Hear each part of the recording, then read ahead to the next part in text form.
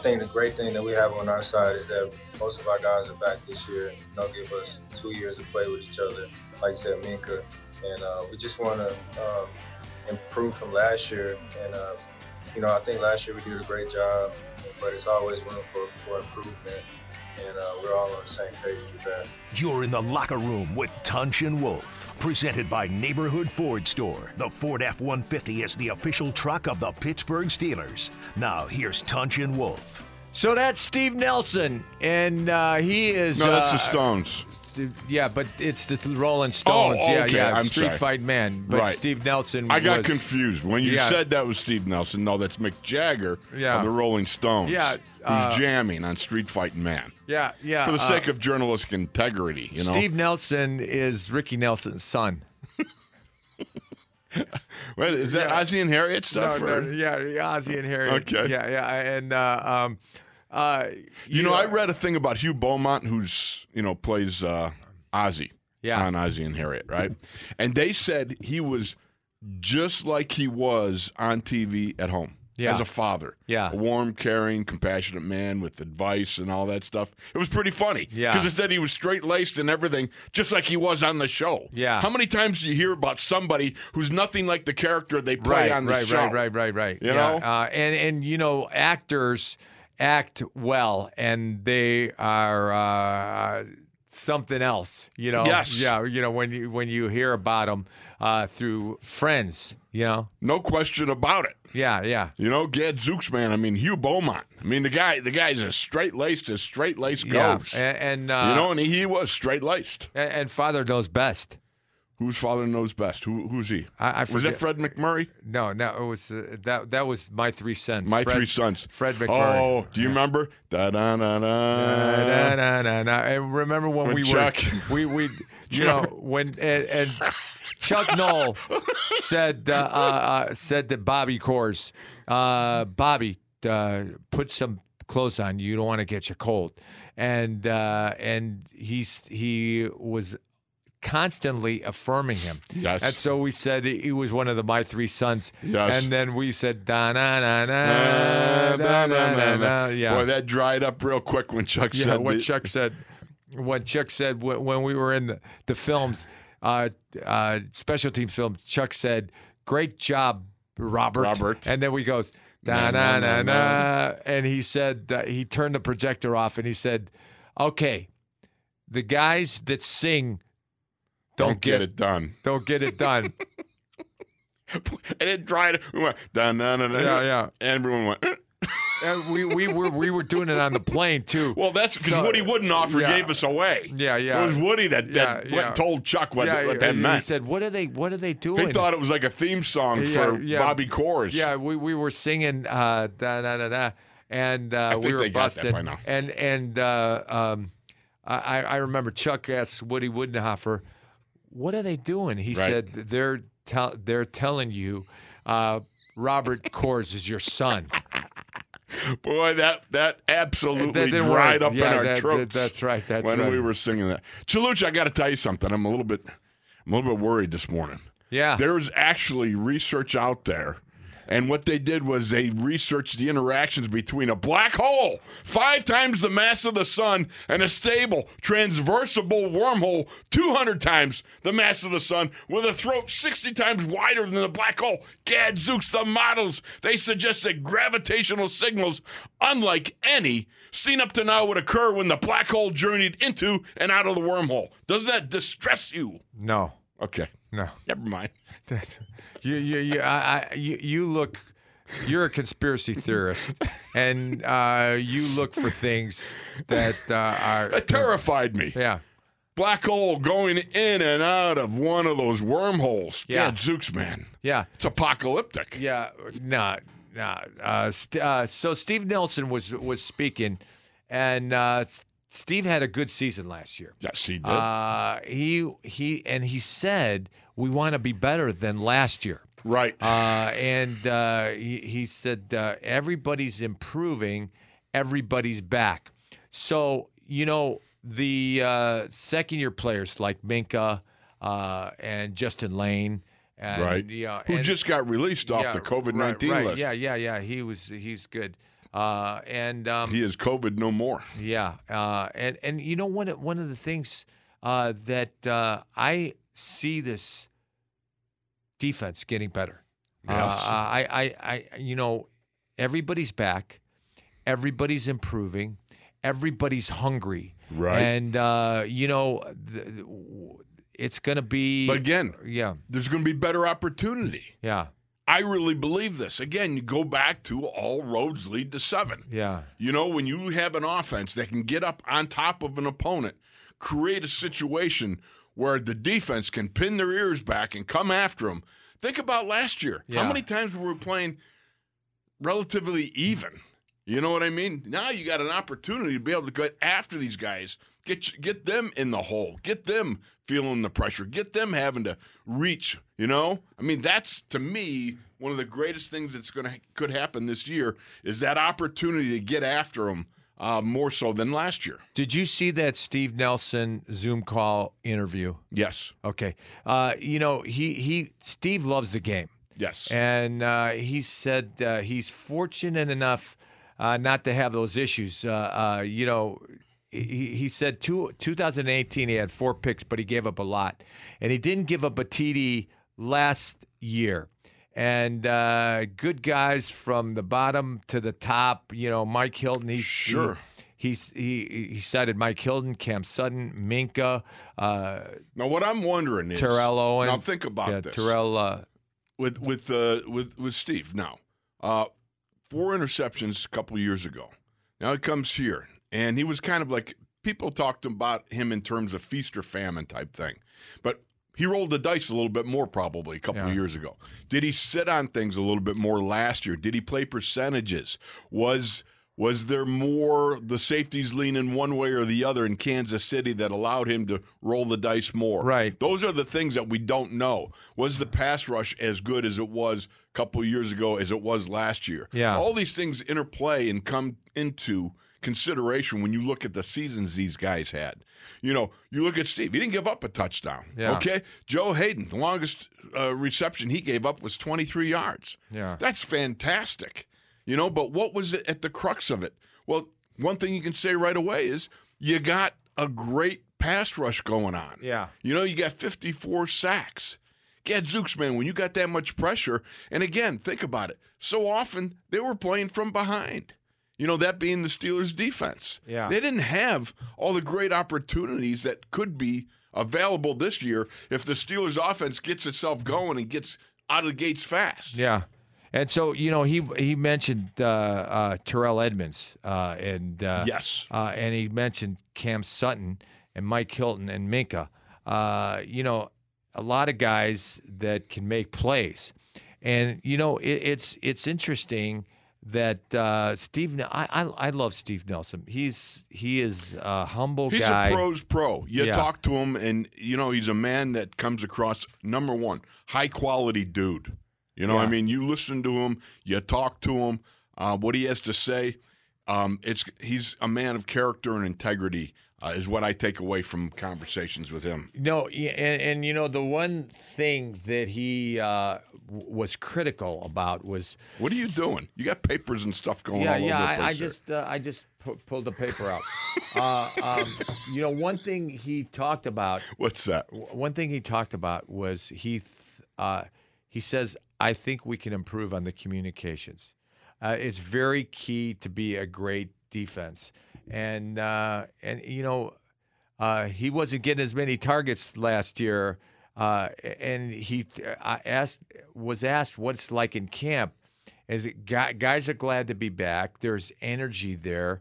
You know, when you don't see your guys Right. all off season, Right. you look forward to coming back together. Sure. You miss the boys. Yeah, and you and you come back and if it's not hard, you're having fun.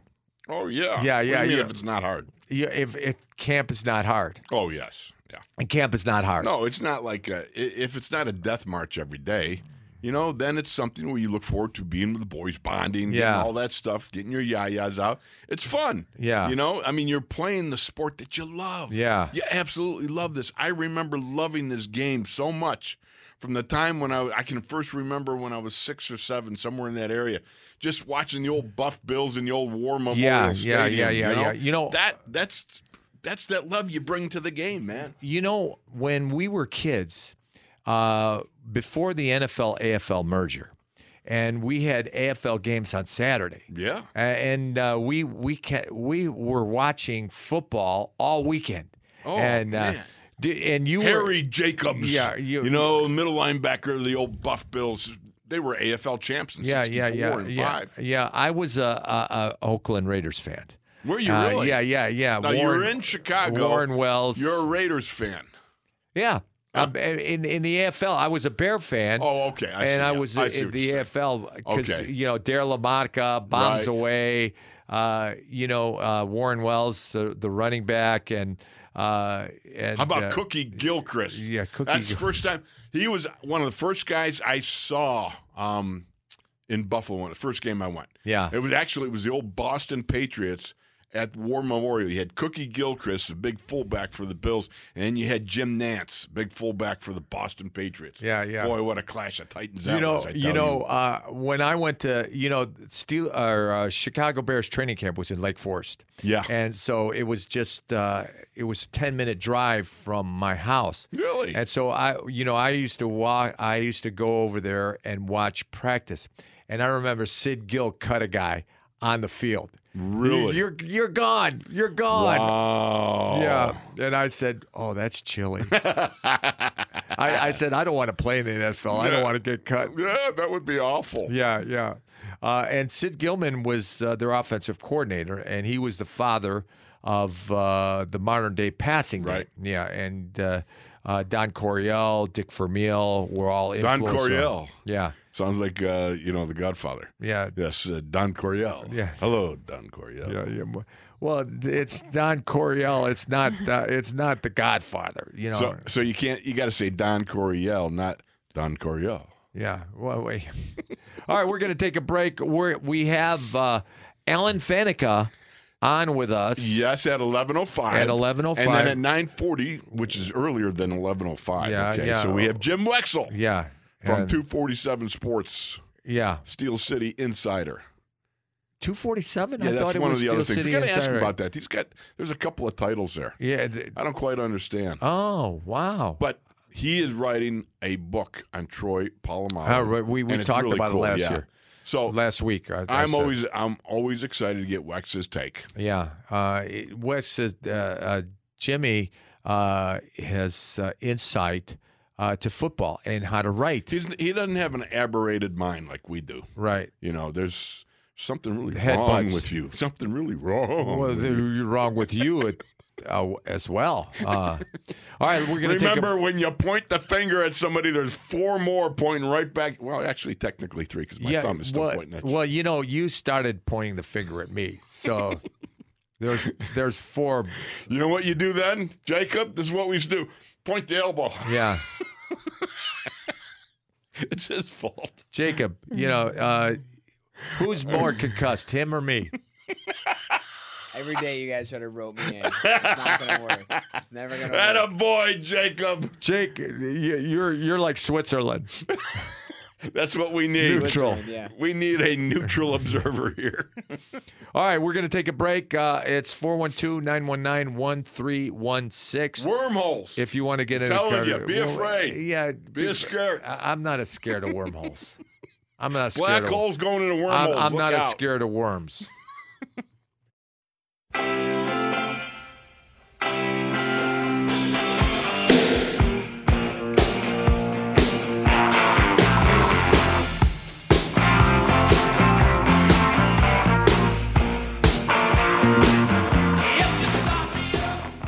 I just love the game so much, and that's not to knock anybody else that did opt out. People do have very serious concerns within their families.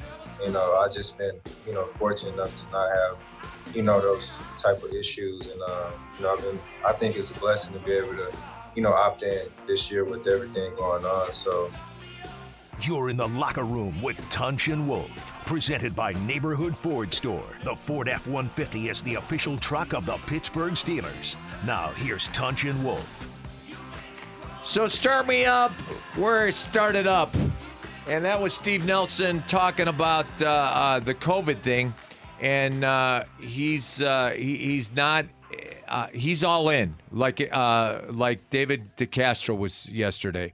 And, he says he loves the game and he's glad to be back. And, as the practices have gone on, the energy is there. And they've kept in contact in the offseason, not physically, but by Zoom. Zoom is a great thing.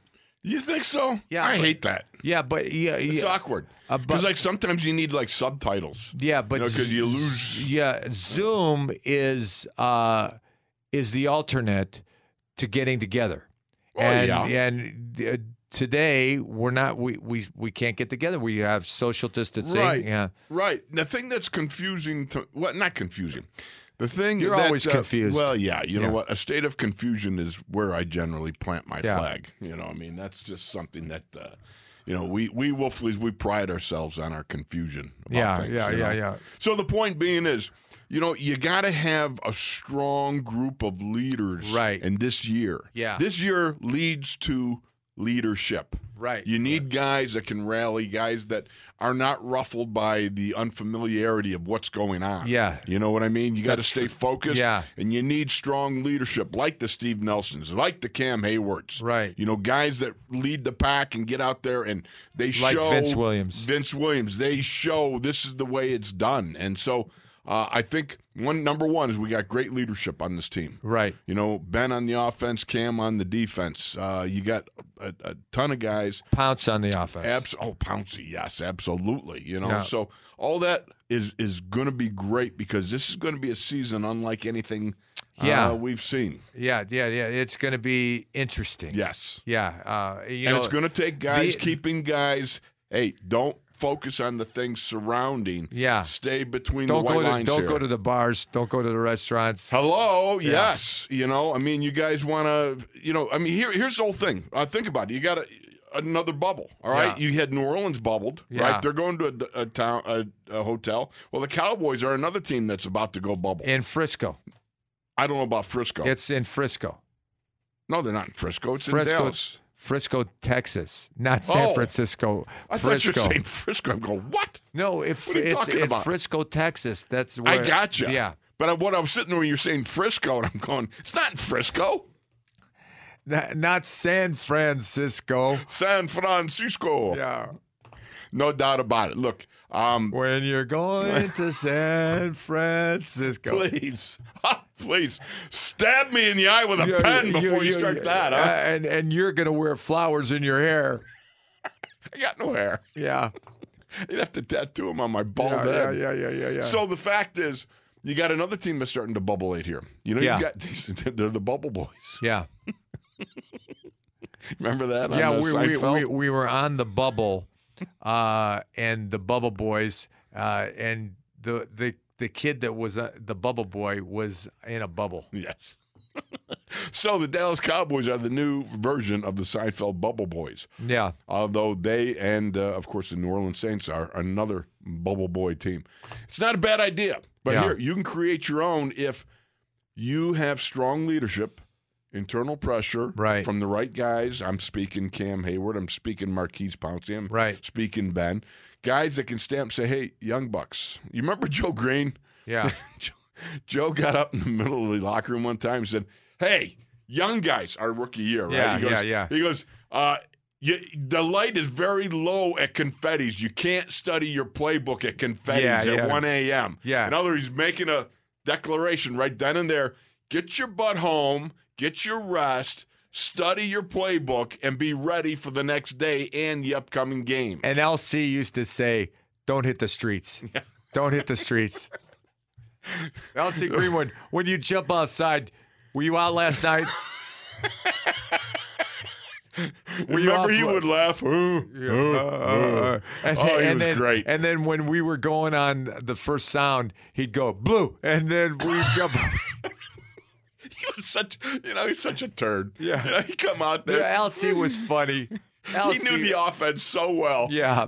You could tell when we're going on the quick, which is the very first sound, the quarterback wouldn't say nothing. He'd come up, go under center, and just go boom, and then we take off, right?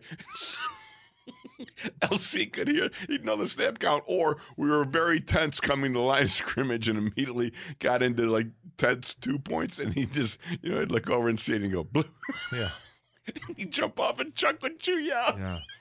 So Steve Nelson was continuing. We had a lot of veteran, and they, How about LC, Hollywood Bags returning kickoffs on Saturday in the special teams meeting? Yeah, LC and Dwight White and Steve Furness. Oh my! They were all messing with us rooks. Oh, they did. Yeah, and we were made to mess with. Oh, remember? Then they started. They also did the Henway calls. Yeah. They go Henway. So and he goes, well, you're supposed to do a Henway. What's a Henway? Yeah, about 2 pounds. Yeah. Oh, that was funny. Yeah. I forgot about it. And you'd like jump off sides, you'd screw up a down block or something like that. Not blocking down. Yeah. Because you thought the Henway must be like a down block. Henway. What's a Henway? 5 pounds. It's so funny. And Chuck would chew you out, and Raleigh would be so mad. Yeah. And those guys like Fernie just look at you with that grin, just like, Yeah. Yeah, I screwed you. And Banny. Yeah, I got you. Oh my goodness. We played for a great team. Oh man. And they were great guys. They were amazing men. A lot of Hall of Famers, and they were all very humble. And but they love to spread the pain around. Yeah, they busted your chops. Yeah.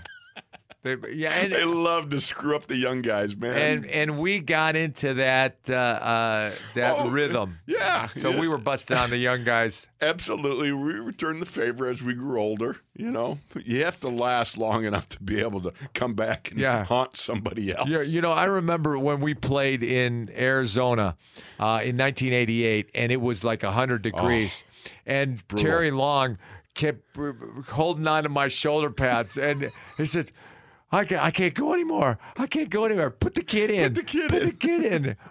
I said, who's the kid? I remember we were down like 28-3 or something at halftime. So we started, and I had to bump out the tackle, which I hated. And I'm out there, and it is so hot. Right. And they were alternating the defense. But we started our 2-minute offense, no huddle. Yeah, like in the third quarter. Yeah. And we were sucking wind. Sucking wind so bad. And the guy over me, he's rotating every 2 or 3 plays with another guy. Yeah. When he went out, we crashed to the ground. He's going out. I go, hey, tell the other guy to bring in a Gatorade bottle. I need a drink. Yeah. He flipped me off. He was in the mood for jocularity out there.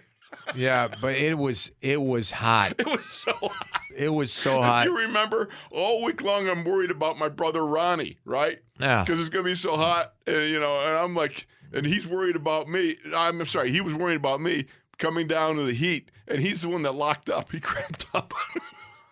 He lived down there. Yeah. Oh my goodness. So when Steve Nelson was asked about Minkah, he was glowing about Minkah. He's a very smart player, very intuitive. He sets the tempo in the game. And so they asked him, do you want to score points or do you want to offense to score points? He said, well, look for the defense to score points. That's a great that transition. Defense was a transition. They were like the Celtics of old. And, look for the defense to score points and getting back on the field again. It's been great that, the team defensively and offensively is going to be better. Defensively, all those guys have grown. And there's only one guy missing. Well, 2 guys missing. Javon Hargrave and Anthony Chickalo. But they were both role players. Right, they were both role players, and it's going to be a great defense from a standpoint of swarming around the ball, tipping the ball, and making interceptions, and no doubt about stripping the ball. Absolutely. You know, there was a question, I think Steelers.com or somebody had it where, how does Minkah get better this year? You know, how do you do that? Well, again, it's not in a bubble. It's not where he's by himself and to improve, he's got to run a little bit less than a 40. No. The thing in my mind, I look at this, number one, he's still young and growing. Right. You know what I mean? He's not even finished with his rookie contract. And he told it, he said in his Zoom interview that he had never played free safety before, and that he's he wants to get details. And one of the things he said was he was not low enough in his play. He needed a little more knee bend. You know, I respect the guy because he's not, you know, he could be bragging 5 picks, 2 touchdowns, but he's not. He's very, very humble. He struck me as a very humble human being. Yeah. We got a chance to talk with him and converse a little bit last year. Look, I think of it this way. There's 3 things I can think of right now. Number one is trust him. You know what? He's growing into the job. So discussions and details, you know, they give way. They tend to give way when you get that heavy-duty discussion and detail points that you got from you know, from Keith Butler to Minkah. Just like Troy and Dick LeBeau. Right. Dick LeBeau green-lighted Troy because Troy was up on all his details. And when they had conversations, you know, it comes out. And that's what I think with Minkah. It's the discussions and details give way to green light and the player intuition. You got to run with it, you know? Yeah. And I think that's one of the first ways that he can get better. Yeah, you know, and I think he's going to get better. You know, one of the things that Steve Nelson was asked was the transition from the COVID, and he said, we're getting back on the field. It's been great. The quarantine, therapeutic, you know, it's therapeutic to get back on the field.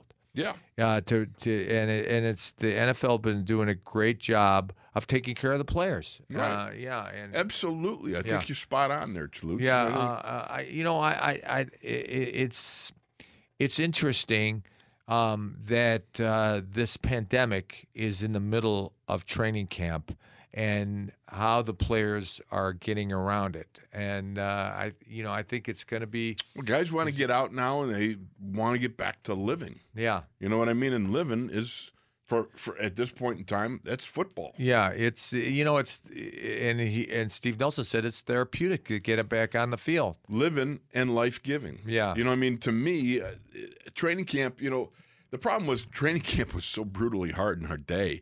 It's something that you dreaded. But the start of the season was something that you lived for. You loved it. I mean, it was just you began that journey, that enjoyment, that life that you have every year when you go on that journey of a team coming together. Yeah. You know, the brutality of training camp was just hard to accept after probably year number 4. You know, when you get established as a starter, right? And you know you don't feel like okay, there's that pressure to come in and put your thumb on the job right away, like you've been starting for a few years. That's when training camp starts to be a little bit, you know, long in the tooth for you. Yeah, you know. But the first couple of years were so exciting, you know, to be able to go in and compete for a job and go get after it and all that stuff. Yeah, and you know it was the primary focus in your life to make the team, yes, it was. Yeah, and to be an NFL player, and you know, when we talk about that, we would have played for free. Yeah. Yep. All right, we're going to take. Like I always said, we just about did. Yeah, that's right. All right, we're going to take a break, and we'll be back with more stuff. 412-919-1316. He's Wolf. I'm Tunch, and you are in the locker room.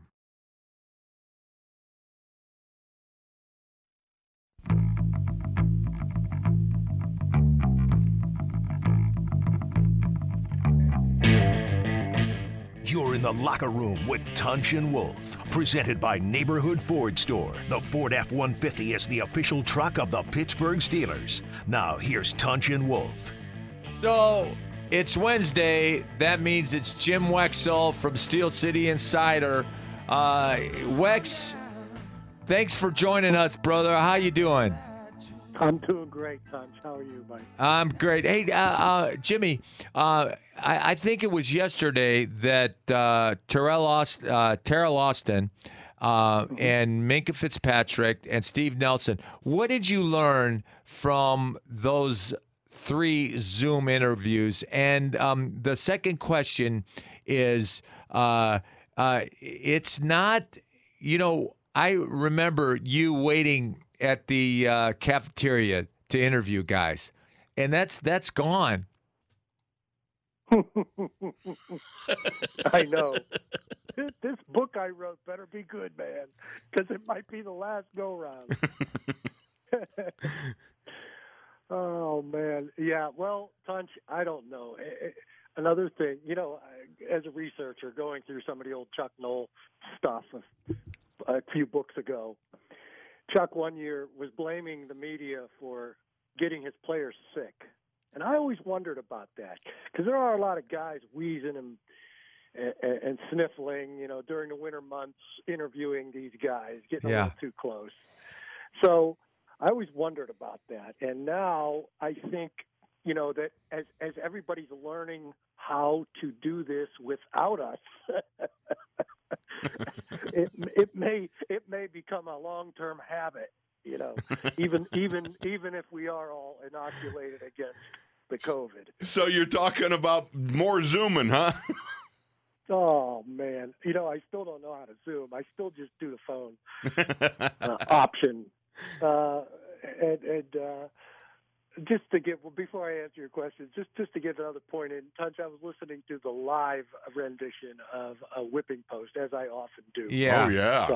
Some 40, 50 years later. Right. And every note is needed. It's about a 28-minute song, Wow. And every note is, you can't do without it. And I thought of my book, the Polamalu book. I have the rough draft done.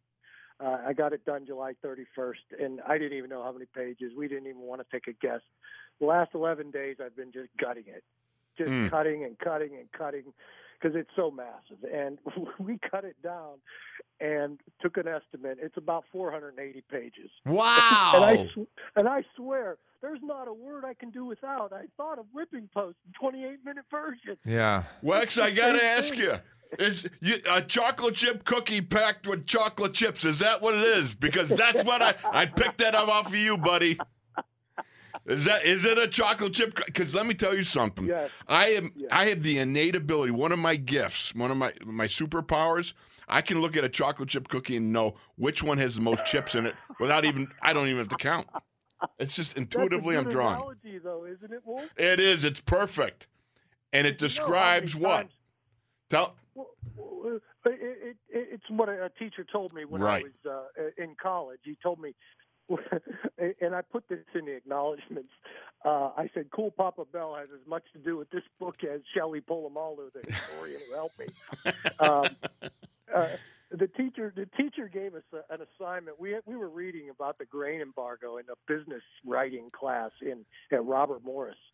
And we were reading about the grain embargo with the Soviets, and I'm, it's just dry. I don't even know what's going on. And he said, okay, you got to write a paper about it. And I'm like, this is going to be horrible. I don't even understand the book, let alone write a paper about it. Well, I wasn't the only one. The next day he comes to class. He goes, that was the worst display of writing I've ever seen from a class. He goes, you guys have to learn how to write something. So just write about anything. I don't care. Summer vacation. I just write something that makes sense. So I wrote about Cool Papa Bell. Oh, and okay. The next day he shows up with 30 of my Cool Papa Bell's stories Xeroxed. He hands them to everybody. He goes, now this is writing. This is a chocolate chip cookie packed with chocolate chips. There you go. I've never forgotten that compliment. And because, sometimes when you write, you're like, wow, I'm really dry today. And you just put a bunch of filler in. You maybe throw some 2 chocolate chips in there, maybe. On a bad day. So the key is to just pack the thing, and no matter how big the cookie's going to be, it's still packed with chocolate chips. You're going to keep reading. You know, I'm excited about it, and I'm looking forward to when this book comes out because it's going to be very enlightening about Troy. But, you know, you look at Troy, and I take a look over at Minkah now, and I think, wow, could we be blessed with a couple of great safeties playing in, you know, fairly close proximity career-wise to each other?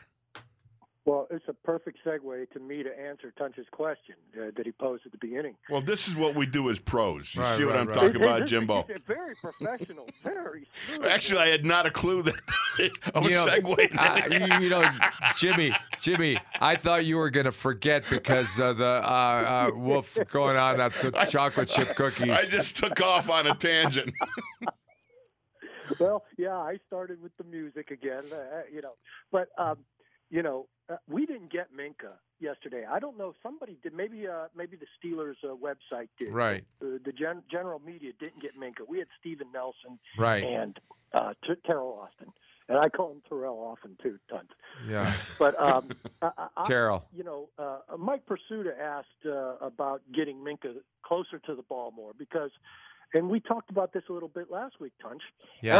As a center fielder, you can kind of avoid him. And, you know, Ed Reed changed that matrix or whatever you want to call it. Right. He was still effective. He was still getting his hands on the ball so often. But everybody always said, well, Troy can blitz and Troy can play the run better and all of that.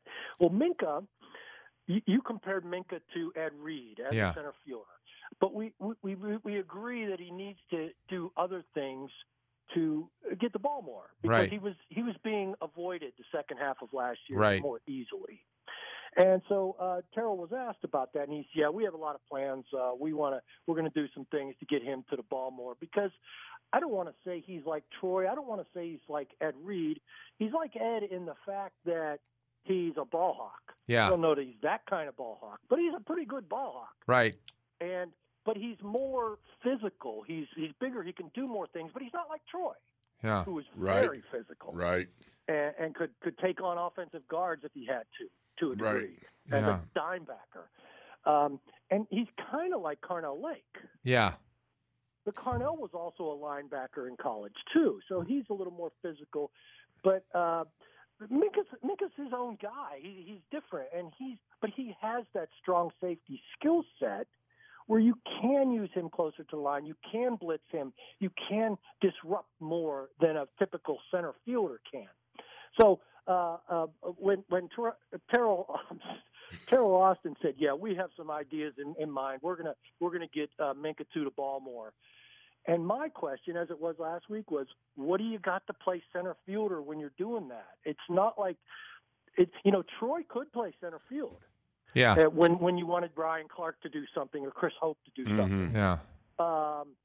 And I don't know that this team has that. And Terrell said, "Yeah, we don't want to put Terrell Edmonds back there. That's not a good look for us. But we have some ideas." And I'm still, maybe you guys can talk about what they could possibly do. Because I don't know that Terrell Edmonds is a deep coverage guy. I don't think he's shown that yet. Maybe he will in his third year. Yeah, he's got the size and he's got the speed, but okay. You know, Jimmy, when Terrell Austin said we're going to move Minkah around a lot more this year, and he was talking about Cam Sutton, and Cam Sutton could play safety, and they moved Cam Sutton around. And I would think that Cam Sutton could be a great center fielder.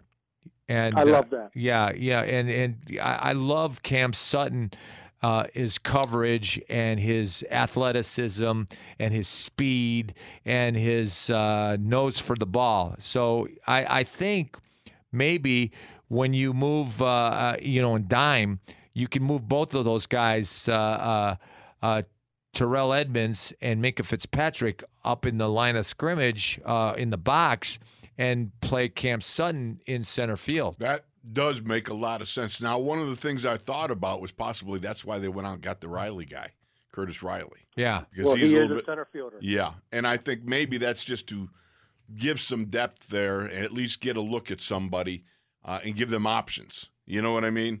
Right. But I do think that does make sense. Cam Sutton, I think I got a lot of respect for him as a player. Yeah, I'm a big fan. I noticed him his rookie year, and I just I jumped on they haven't his bandwagon. been able to use him much, and yes, I've been hopeful until they picked up Riley. They were sitting pat. They even drafted another strong safety in the sixth round, and Jordan Dangerfield is more of a strong safety. Yeah. So he's more like a linebacker. Rodney. So is Brooks, and so is Terrell Edmonds. Antoine Brooks. Yeah. They're all linebackers. Yeah. Antoine's big. So, Yeah, and he if you watch the Maryland films, he was up as a linebacker all the time, more in the slot though, more like a Mike Hilton. But and that's what's funny because they weren't doing anything, and I assumed they must have Cam Sutton must be the ace up their sleeve for this to back up as a free safety. But also, I love their depth in the secondary, except I think the third safety. But with Cam Sutton and Mike Hilton. Even Justin Lane, you have a young, interesting prospect. I don't know that he's shown all that much, but he's still an interesting prospect right now. But Sutton and Hilton contracts are up. And I think Sutton is so valuable in that all he does, but he's still not playing more than Hilton. So you have to pay Hilton or pay him first. I don't know that you can extend Cam Sutton without extending Hilton. So I don't know if they're in a jam. It's going to be interesting. I mean, because think about it. They really went with the run-heavy Mike Hilton, pass-heavy Cam Sutton last year. Right. When they were doing that, the nickel stuff. And remember, Mike Hilton got a little but of chip going on. Whenever he got a pass defense or had a successful coverage, he was making a point of coming up and I don't know, gesturing to the crowd or whatever. Like, I can do this. I'm still good in pass coverage. You know what I mean? That's whatever nicks we find in his game as media critics. I don't want to make a change. As much as I like Cam Sutton, I think Mike Hilton's perfect at what he's doing and stays right there and keeps the same number of reps. Yeah, I do. But boy, Cam. I do think Cam, in a way, might be a little more valuable. He played that dime backer. He played dime backer, too, on third and long. Right. Yeah. So he's physical enough, too. Just remember, one of the concepts that is really big in the defenses these days is their ability to disguise and swap assignments. Right. You know what I mean? When you got Cam and you got Minka and you got Terrell Edmonds in there, and then you can swap who's going to be playing over the top and who's in the box. That's going to be interesting because then you can create confusion. And they're smart. They all can play. Unlike Tunch. Yeah, unlike when we used to get the quiz on the plane. I would help Wolf on the quiz. You never helped me. Yeah, he was a bad. He flunked the quiz. We used to get pop quizzes for about a month with Chuck back in the day, Jim, and he stopped because he said he was terrified knowing that some of us were going into game day with so little. Yeah. All right. I won't tell you who that was. Thank you. It was Wolf. Thank you, Jimmy Wexell from Steel City Insider. And he's got a book on Troy Polamalu. It's coming out, baby. When's it coming out? I called my favorite printer in Northern Virginia. I said, I'd like to have this back for Thanksgiving. He said, well, I think you're a little too late for that.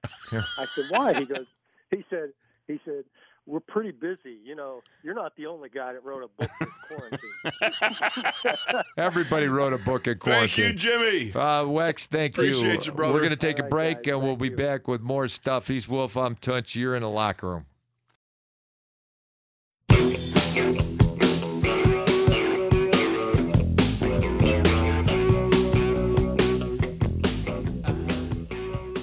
It's funny. So I think it was 2018. I had 4 interceptions, but I gave up a lot. So statistically, you would say 2018 was my best season, but the last year, I didn't give up a touchdown.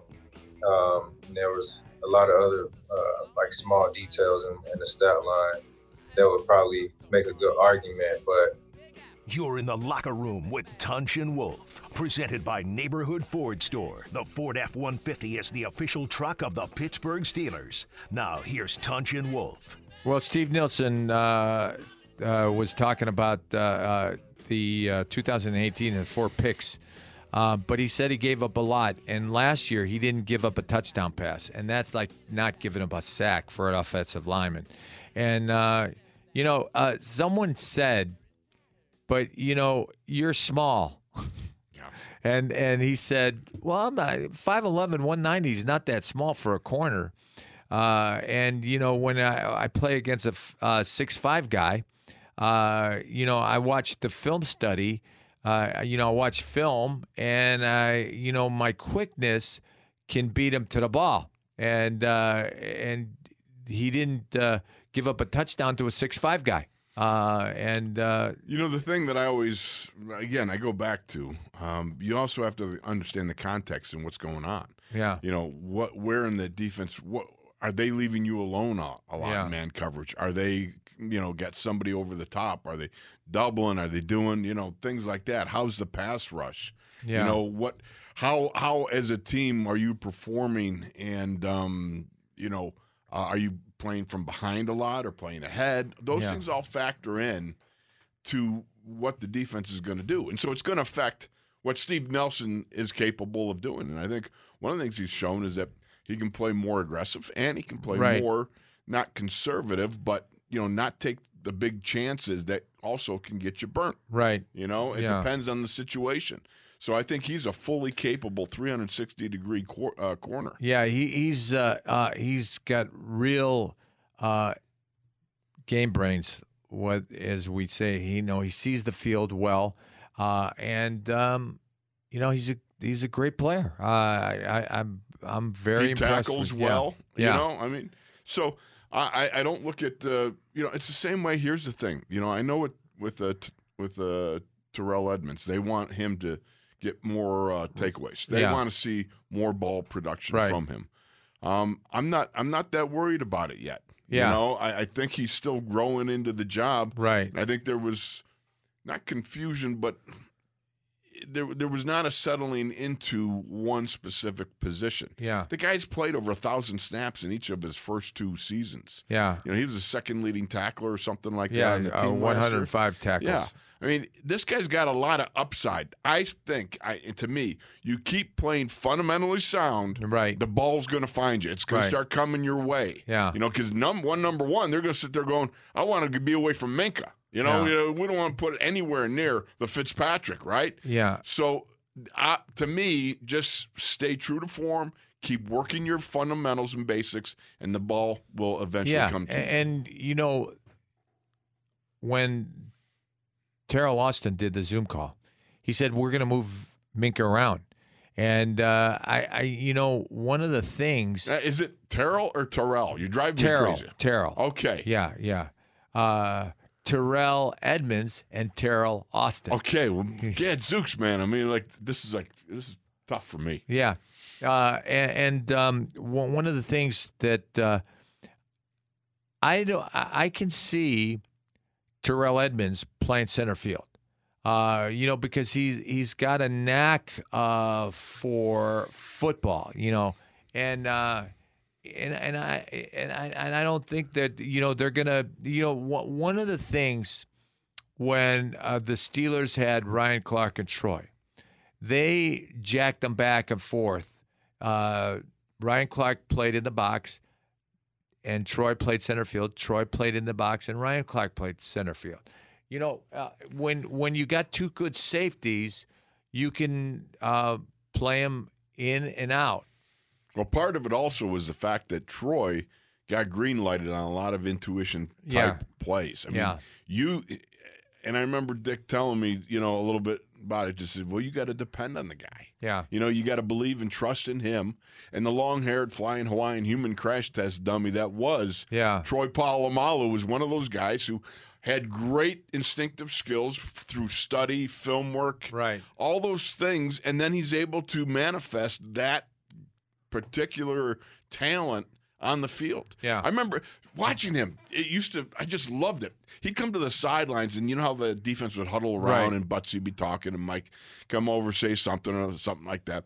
And then he'd sit off, and he'd be sitting at the end of the bench, and you just see him chilling into himself. Right. You know, he really, the other guys are talking and stuff like that, and he's just into himself. And mentally he's going through the possibilities and things that he'd studied all week on. And it was really cool to watch him up close. And he's so intuitive. He was. When he jumped over the center, right, to tackle the quarterback, he had a knack for the cadence rhythm and the cadence snap. And he would pick up on it. Think about it. Yeah. Some part of it was when the NFL started miking up the centers. Right. Then you could download it off of, the TV thing and be able to listen to the quarterback's voice, find his rhythm. Sometimes you could hear the code words, things of that nature. And he would play that. He would listen to it during the game, and he just had that ability to take that in and then act on it. Yeah. How many times did we, when we're out there, I think I smell a blitz coming, but you don't want to give anything away. You don't want to act on it too much because you could well be wrong. Yeah, well, I always said, watch the blitz. Yeah, right. But the point is not to where you take yourself out of the play. Yeah. You know what I mean? That is something that with a free safety, you're capable of doing more because there's more ground to be able to traverse. Right. And so with Troy, that's just one of the things I always respected, was his intuitive ability to find that samurai-like sixth sense and be able to do what his gut was telling him. Yeah. And so when we play the Bengals, we're going to have Minka and Terrell and Cam, because A.J. Green looks like his old self. Woo. Yeah, I saw a film of A.J. Green yesterday, and Joe Burrow is psyched because a healthy A.J. Green is going to be an extra weapon for him. And he's 32 years old, and he's back. He's back. He looks explosive. He's back with a vengeance, I think. He looks explosive, and he's confident, and A.J. Green. He's what Joe Burrow needs. I mean, let's face it. You're in Cincinnati. You need something. Yeah. I mean, that is one chili-eating town. Yeah. Right? So, I mean, what are you going to do? Chili and spaghetti, it's not good. No, it's, you know what? They got more chili restaurants in Cincinnati than anywhere else. Yeah. Did you know that? Yeah. Huh? See, that's what inquiring minds want to know. Yeah. A bunch of chili-eating guys over there. Skyline Chili. Skyline Chili. What's up with the chocolate? Yeah, I don't Skyline like Chili, they put chocolate and they put noodles in it, and I don't like it. Now, the noodles, that interests me. The first time we ate Skyline Chili, we didn't like it. Yeah, you know what? I didn't like the taste. The chocolate threw me off. Yeah. I did like the noodles, though. See, the noodles, that's a Buffalo thing. Yeah. They go noodles and rice and stuff like that up in Buffalo. Yeah. By the way, I had a sensational dinner last night. Mrs. T's pierogies. Right? Brother, let me tell you something. Mrs. T is the pierogi princess. Oh, we had pierogies with bacon bits in them. Yeah. You know how good that is? That's insanely good. Yeah. And then we had some pierogies with mashed potatoes in them. Oh, man. Remember when we used to eat at Halula's? Yeah, pierogies. Oh. Their pierogies were great. Oh, that was a fantabulous meal. Yeah. So last night, just wanted to let you know. I had a fantastic meal last night. Corn on the cob, cross-patch potatoes. What's cross-patch potatoes? You cut them in half, and you broil them, and they're crunchy. Really? Yeah. That's interesting. Yeah. Very good. Yeah. But I tell you what, man, Mrs. T. Yeah. That's a serious pierogi. Right. Right. And Julian Edelman was interviewed on Tom Brady, and he said, "I love him to death, but the train keeps on moving." Don't let the door hit you on the way out. Yeah. You know what I mean? You look at that, and it's interesting because I don't know. Julian Edelman is always one of those guys. I guess when you play with him, you love him, and you play against him, you can't stand him. Yeah. You know, he's just one of those guys that just rubs you wrong a little bit. But, you know, the thing about it is Tom Brady was, you know, you got 20-plus years of the best football you could possibly imagine in New England. You know, maybe Julian's a little bit honked off. Yeah. You got Gronk down there in Tampa. All right, you could have taken me with you. Yeah. Well, you know, Julian, if his contract runs out, he's going to be going down to Tampa. You think? Yeah. Yeah. You know, could be. Be careful what you say, then, Julian. Yeah. Everyone wants to go in it, and Cam Newton. He was describing Cam Newton as a big physical specimen. He's got a great work ethic, and he's very excited and is extremely positive, and he can run the football. Yeah, but he wakes up mad every day. Yeah. Because he's a vegan. You'd be a vegan, too, if you were – you'd be mad every day if you were a vegan. Because then you couldn't eat Mrs. T's pierogi. You couldn't eat cross-patch potatoes or whatever. Well, you can eat cross-patch potatoes. Can you? Yeah. And a vegan? And a vegan, yeah, because it's not vegan is no dairy, no meat, no cheese. No cheese? No cheese. No cheese. Oh, that's awful. Yeah. And no cheese. Yeah. No wonder you were so miserable for a while there that one year when you were just veganing out. Yeah, I joined Sharon because she was right. Yeah, and I love when she said when you had that steak and you said it was awful. He goes, "You lied." You lied. She called you out on that one, buddy. Yeah. It's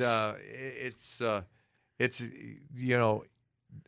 Do you think, though, seriously, you're a 31-year-old Studley athlete, and you think a vegan is going to make a difference?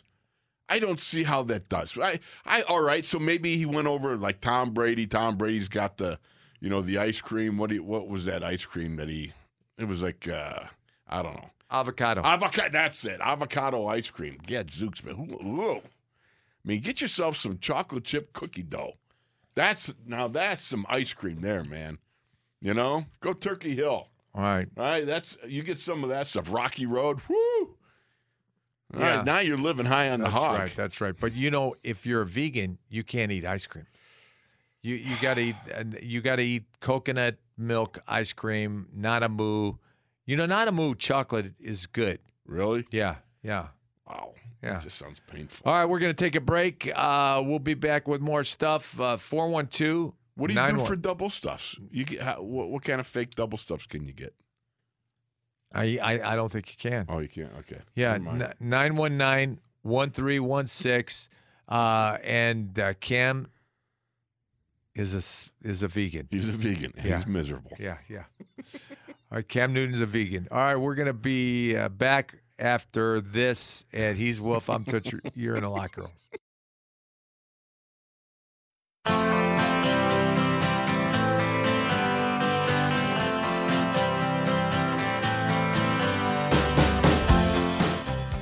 You know, the secondary overall, like we just have good guys from top to bottom. I mean, starters and non-starters, guys can come in and play. Like we have Minkah, back there. We saw what he did last year. We still got Joe, who, is still balling at a very high level. Mike Hilton, Cam Sutton, those guys are very skilled at what they do on the inside. And Terrell Edmonds can give you a versatile look as well. So, we just got a lot of guys that can get out there and make plays. You're in the locker room with Tunch and Wolf, presented by Neighborhood Ford Store. The Ford F-150 is the official truck of the Pittsburgh Steelers. Now, here's Tunch and Wolf.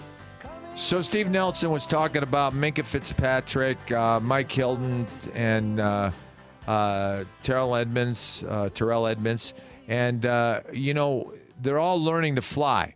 And they're going to be... I got it now. Yeah. Very good. Well played. Yeah, well, you have your moments. The creativity. So, one of the things that when in Minkah Fitzpatrick's interview, he said he loved coming to Pittsburgh. he said he connected with Mike Tomlin at the Combine, and he wanted to be drafted by him. And it's a perfect landing place for him.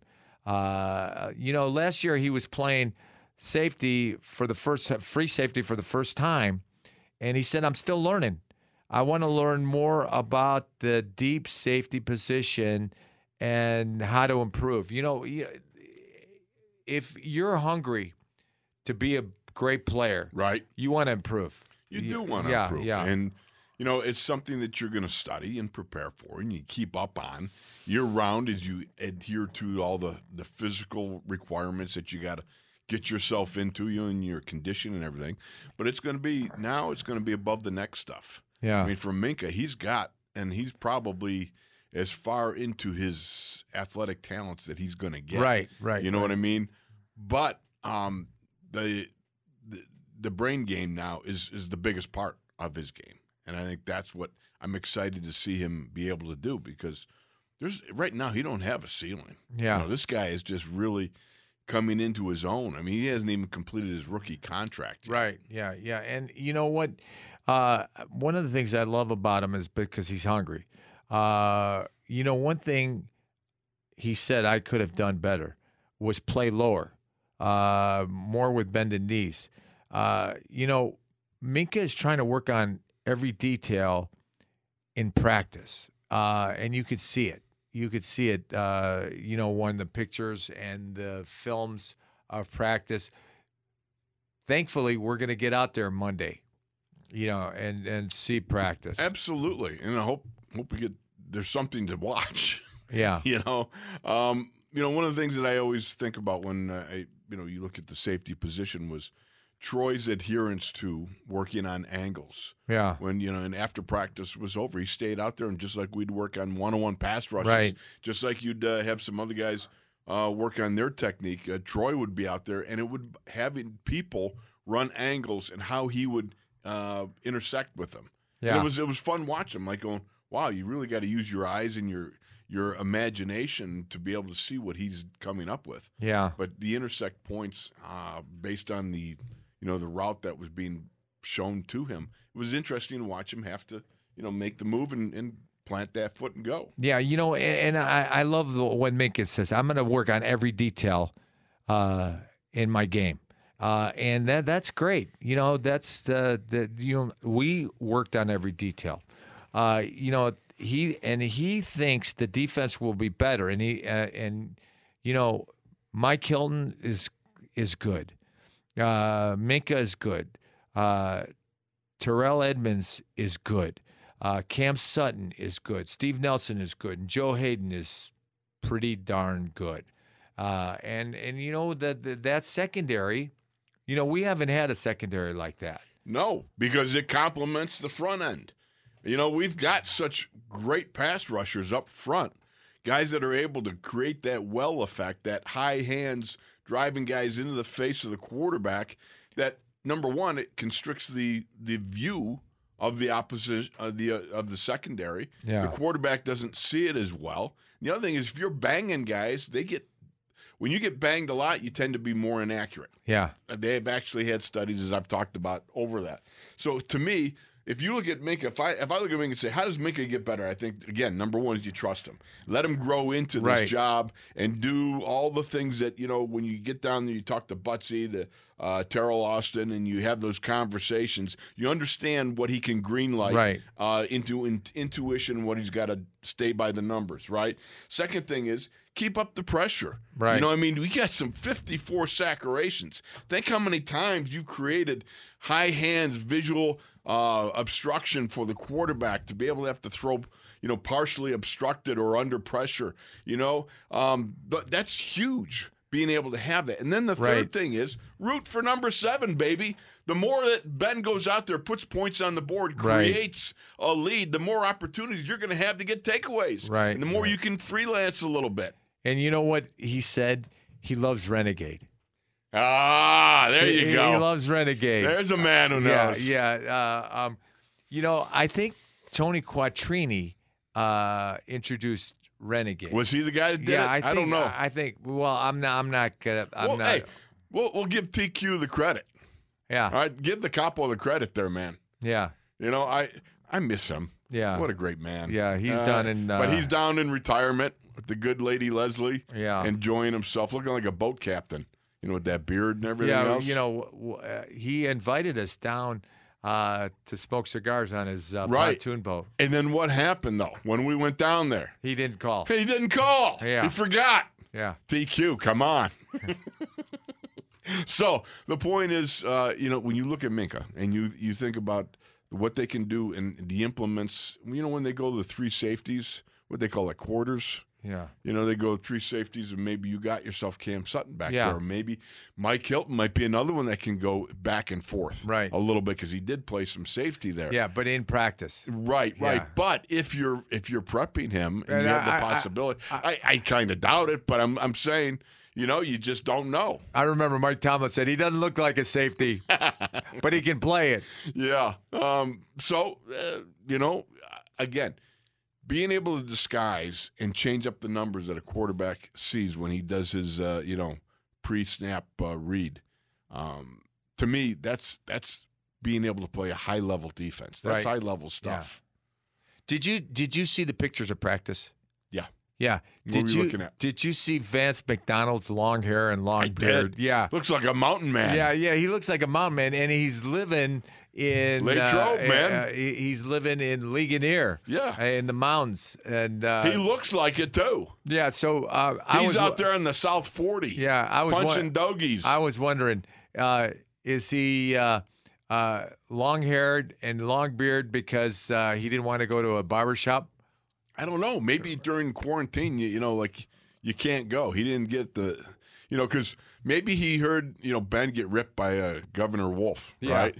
So maybe, you know, he says, I'll just let it grow out. Yeah. But he looked, I thought it was pretty cool.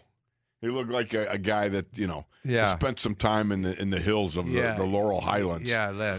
That's beautiful area out Yeah, there. you know, I would like to live there, but it's too far from Pittsburgh. Yeah. You it's know, a long you know, ways. I love Ligonier. Yeah. And you know, Bull's Tavern was in Ligonier, and Bull Tommy Turnbull. 12 minutes down Route Yeah, 30 from yeah. St. Vincent. And we used to go there all the time to play pool, to play Space Invaders, to play Pac-Man. Well, you were safe there because that's when, you know, that there men were men and so were the women. Yeah, you know? there were no women there. No, yeah, they were rough-looking customers. and that was a great place for us. And Bull would bring out a platter full of frog legs. I was never big on that. Frog Oh, legs. I just- loved the frog legs. And Those then he poor frogs. And then you know he bring out a platter full of frog legs and bulldogs and burgers, bull burgers. Those were good. Yeah. But the frog's legs, they just kind of. I love the frog legs. Looking at them, though, you see the legs. They're just hanging there, you know. You got So, legs. you know, you get turned off by the way food looks. Well, like you're eating squid. You're eating octopus. You know, I love octopus. the suckers on those things. Yeah, they suck your face off. You know, when we were in Mexico City, they had great octopus, and I said, try it. And he goes, no. We're not trying the octopus. They're gonna spray the ink on me. Yeah, well, they go, you know, they squirt that stuff and then they jet off and stuff like that. You know, Yeah. I mean, and you get those sucker bites on you, and I'm not for that, man. Yeah, they yeah. got them underwater critters. It's you know, I accidentally petted a moray eel. It was down there, and I was diving down in the Cayman Islands. We went diving, and Right. my buddy Dave, he was like, he pulls me over. We're underwater there, and there's this thing there, and he reaches out and he just points at it, and I touch it a little bit. All of a sudden, we go back up, and as we're going to the surface, I look back down at this rock, you know, where this thing was at. And it's this big moray eel. Yeah. I had no idea. I was like, are you kidding me? Yeah. Man, I almost fainted. Yeah. You did? Yeah. Yeah. Are you kidding me? Yeah. I went down and there's a barracuda cruising around. That was crazy. Barracudas just jump on Did you ever see them shiny teeth, man? things. No, yeah. They bite shiny stuff. So Yeah. if you didn't have a ring on or a watch on, What about the regulator on your air tanks when you're diving, huh? Well, Hey, Jacques Cousteau. yeah. All right. You remember the time? How about we got Shark Week? How Yeah. about when we went down to Tampa Yeah, and you swam with the sharks. Yeah. I mean, Gadzooks, man, that was terrifying. Yeah. You know, you were sitting there, you was like, I was going, bite him. yeah. The giant sea turtle, remember the thing kept coming by me? Yeah. And the guy had the stick that he kept pushing it away. This giant sea turtle was like 5 feet across.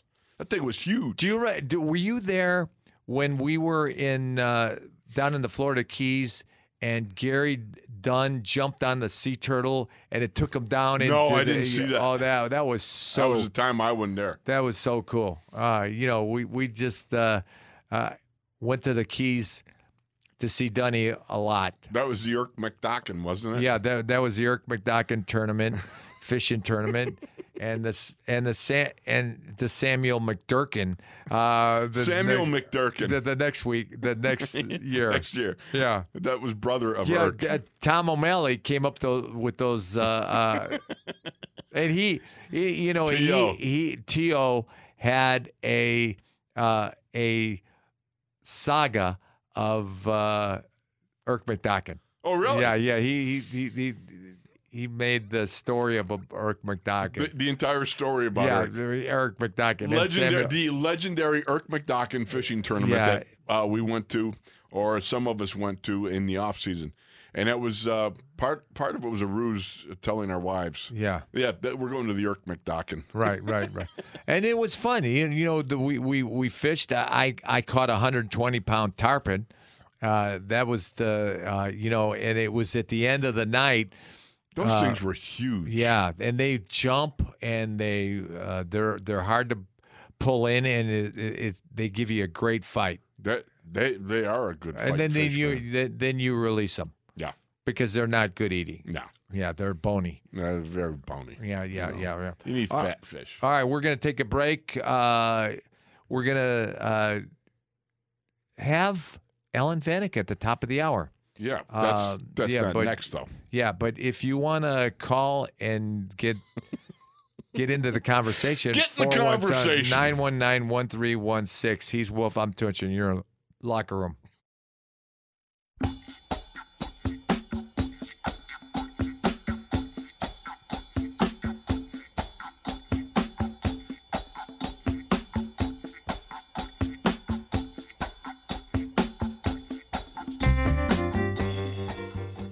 You do, and I like to have that, but it doesn't mean you can't switch it up and do different things at times. I mean, that just can't be our main mode of operation is not going to be Minkah down around the box and Terrell Edmonds in the middle of the field, because that's not a good plan for us.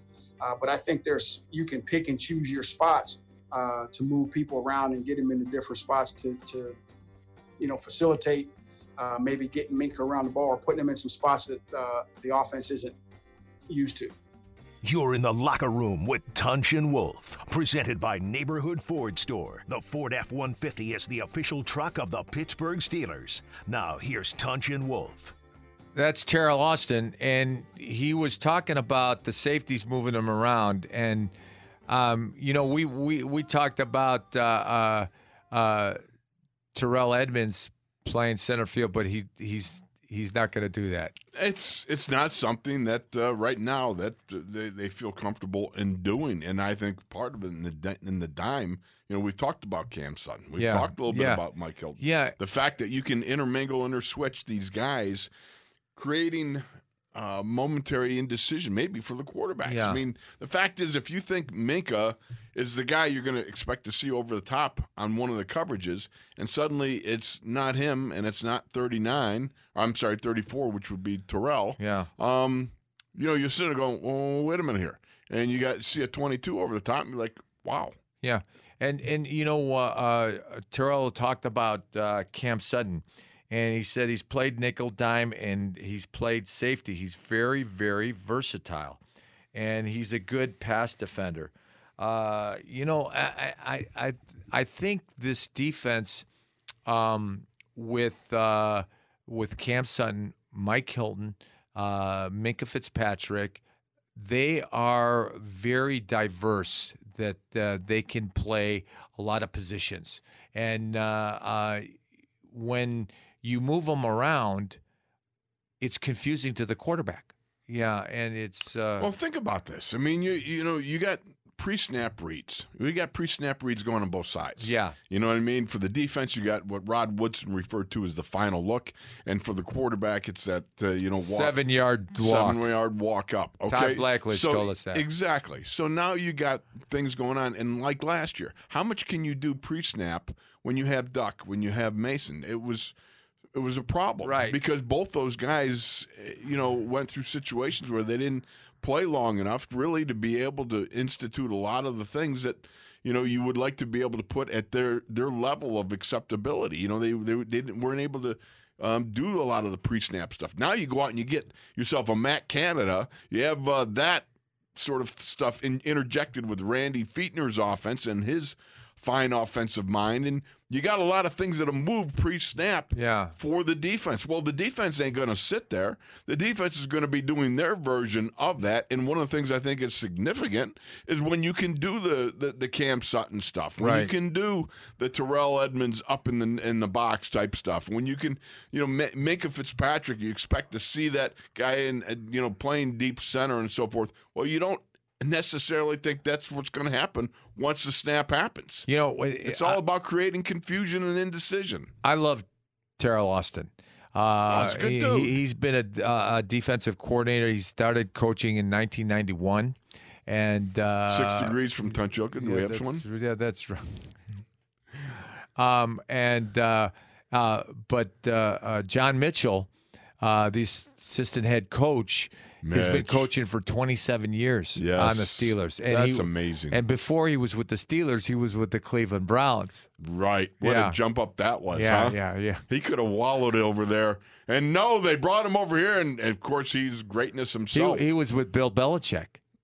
Yeah, that's and right. He was with Ronnie. That. Yes, my brother Ronnie. Yeah. Well, he was there when we played. Yeah. That was a long time ago. That was a long time ago. No doubt about it. Oh. But the fact of the matter is, one of the things I really love is the availability of interchangeable parts that creates confusion. That's going to create a little indecision. And again, when you go back to, and what I'm excited about is the offense. Right. Being able to get yourself some leads. Yeah. Get some leads, baby. More than 7 points or 10 points scored, per game. This is an offense that, just a couple of years ago, they're talking about averaging 30 points a game. Right. Last year, the last 3 games of the year, they only put up 10 points. Yeah. Ben wasn't there. And Doc Hodges and Mason Rudolph. But you know what? This year's offense has got a lot of weapons. Oh, yeah. And I think we are going to be playing ahead a lot. And so that's going to be fun for Keith Butler, the defensive coordinator, because he can turn the dogs loose. No question. Yeah, who let the dogs out, Who let the dogs out? Yeah. Yeah. One of the things, by the way, I asked you this the other day. Did you see the video yet of Tyreek Hill racing Mecole Terrell Hardman? Owens? Oh, no. Mecole Hardman, the wide receiver from the Chiefs? No. It was amazing. They had a legit start because there was one of the coaches, gave him the go and everything. And Tyreek Hill cruised. Yeah. I mean, you talk about Mecole Hardman ran a 4.33 at the combine. Right. A 4.33. Yeah. And you see Tyreek Hill is walking away from him and slows down at the end. You got to think about this. Tyreek Hill has run, according to the stats from the combine, he's run a legitimate 4.28 and a 4.29 at the combine. But he's also run, they say, a 4.25. Right. All right, electronically timed. Now, Hardman has run a 4.33 and he ran a 4.36 at the combine, those two numbers. Now, the all-time, you know who's got the all-time 40-yard record? No. Okay. John Ross, the wide receiver. He was down in Arizona, and then he went to, I don't know, where's he at? Miami, I don't know. Cincinnati. That's right. Okay. 4.22. Wow. That's fast. That's 22 miles per hour. Wow. Think about that. Next time you're in your car, just start cruising and go 22 mile an hour and think about looking over and seeing John Ross running with you. That's pretty amazing. Right. Now, here's one, though, that really got to me because I started researching this stuff, right? So I'm sitting there, and I remember, it's Bo Jackson. They said something about him being fast. Yeah, he was fast. You know what his supposedly his best hand-timed 40 was? 4.3. 4.13. Wow. That's what they say. Now, people say, no. That week he got timed by coaches, and he ran a 4.18. Wow. In the same week. You know, Bo Jackson was fast. That? Yes, he was. Yeah. Yes, you remember the great Monday Night Show? I mean, Monday Night Football show when he went up the tunnel. Yeah. He was, when he was playing with the Raiders. And he ran over Boz. Yeah, he ran over Boz. But the best part was Al Michael said, he didn't slow down until he hit Tacoma or something like that. But that was amazing because he was so fast. I mean, this guy, and he was big. Bo Jackson was a big guy. Right. But a 4.18. Yeah. I mean, even if you 4.13. Yeah. I mean, my gosh, I can't even imagine that. You talk about if you're standing on the sidelines there and like I said, you're in a skirt. Yeah. Zooks that blow the skirt up, man, like Marilyn Monroe. Right. If he went down on a go route, blow it up. Yeah. Just, man, that would be something. So think about that, though. Yeah. I mean, if nothing else, you got John Ross running a legitimate electronic time 4.22. Right. And I think, 22 miles an hour, that's amazing. Do you remember when we played Seattle and Brian Bosworth was a rookie, and Brian Blankenship ripped his headband off? Yeah, well, it was a tail that he had sticking off that was attached to his helmet. Yeah. It was like one of those... I thought it was a headband. No, it was something that was attached to his helmet. Right. But I remember afterwards when Mike Webster said that, he says, that guy's stealing. Right. You know what I mean? He and then we didn't know he was playing with a really bad shoulder. Right. And he had hurt that earlier. Yeah. So anyhow, the legend of Boz wasn't as good as the legend of Bo. Yeah. Bo Jackson was. Yeah. We all remember him running up center field, making that great catch off the wall. But to be able to run a 4.18, even if it's handheld, that's just like incredible. Just incredible. Yeah. So, you know what? And it's a long ways from your 5.15 or something like that, or 5.8 something. Yeah. So, you're not even going to respond to that. Well, I mean, you told me yesterday Kevin came out with the sheet from the Detroit Lions that had you at a 5.1. Are you sure it was 5.1? Yeah. It wasn't 5.5? No, it was 5.1. Because I ran a 4.89, and Joe Krupa, the Steelers scout, the Steelers from the Scouts. Yeah. Okay, the scouting department. And yes. Joe Krupa said, "I'm not going to tell them that." And I said, "Why not?" He goes, "Because they'll think I'm drinking again." Oh my goodness! Yeah. You remember Jimmy Haslett? Yeah. Haslett, he told me a story. Scouts would come up, and they would time him at IUP. Yeah. Right? So Haslett said he had this deal with one of his buddies, and what they would do is the scout would set the cone on one end, and Jim would engage him in conversation while they taped off 40 yards. So they'd be, taping it off, and while he had the scout talking, one of his buddies would move the cone up a couple of yards to try to shave some time off the 40. So one time he said, I didn't think my friend moved the cone, so I moved the other cone when the scout was walking back. Yeah. And he said that he ran like a 4 or 3.9 because it was like 7 yards short. Yeah. Because the guy had moved it, and he moved it too. So it was like the scout says, we got to remeasure this. And then he goes, how'd that happen? Jimmy said, I don't know. I don't know. So, I remember I ran a 4.82. That's what they had me at. Yeah. And I remember I ran one time a 4.79 on a handheld. You ran a 4.79. Yeah. Yeah, I don't believe it. Yeah, well, it's okay. You don't have to. Yeah. I mean, because I barely believed it myself. Yeah. It's one of those things. Because, the 40 was everything. Right. I mean, especially when you didn't go to the combine. Right. When they didn't invite you to the combine and you had to, get tested, intermittently by coaches coming to see you, work you out, or a scout, something of that nature. then you had to run it several times, and it was a difficult thing because some days you didn't feel like you're at your best. I remember the Detroit Lions offensive line coach came down to Indiana State, and he said, Tunch, you're too small. Yeah. Bobby Beathard told me if I was 3/4 of an inch taller, I'd be in the first 3 rounds. I'm like going, really? Yeah. So we've got Alan Faneca next, and we're going to talk to Big Red about Hall of Fame and football and all things. And what's he doing running? Yeah, the man's running like did you see how skinny he is? Yeah. Wow, that's impressive. Right.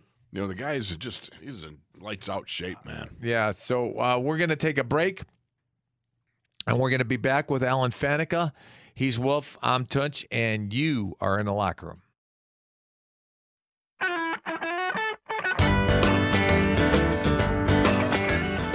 You're in the locker room with Tunch and Wolf. Presented by Neighborhood Ford Store. The Ford F-150 is the official truck of the Pittsburgh Steelers.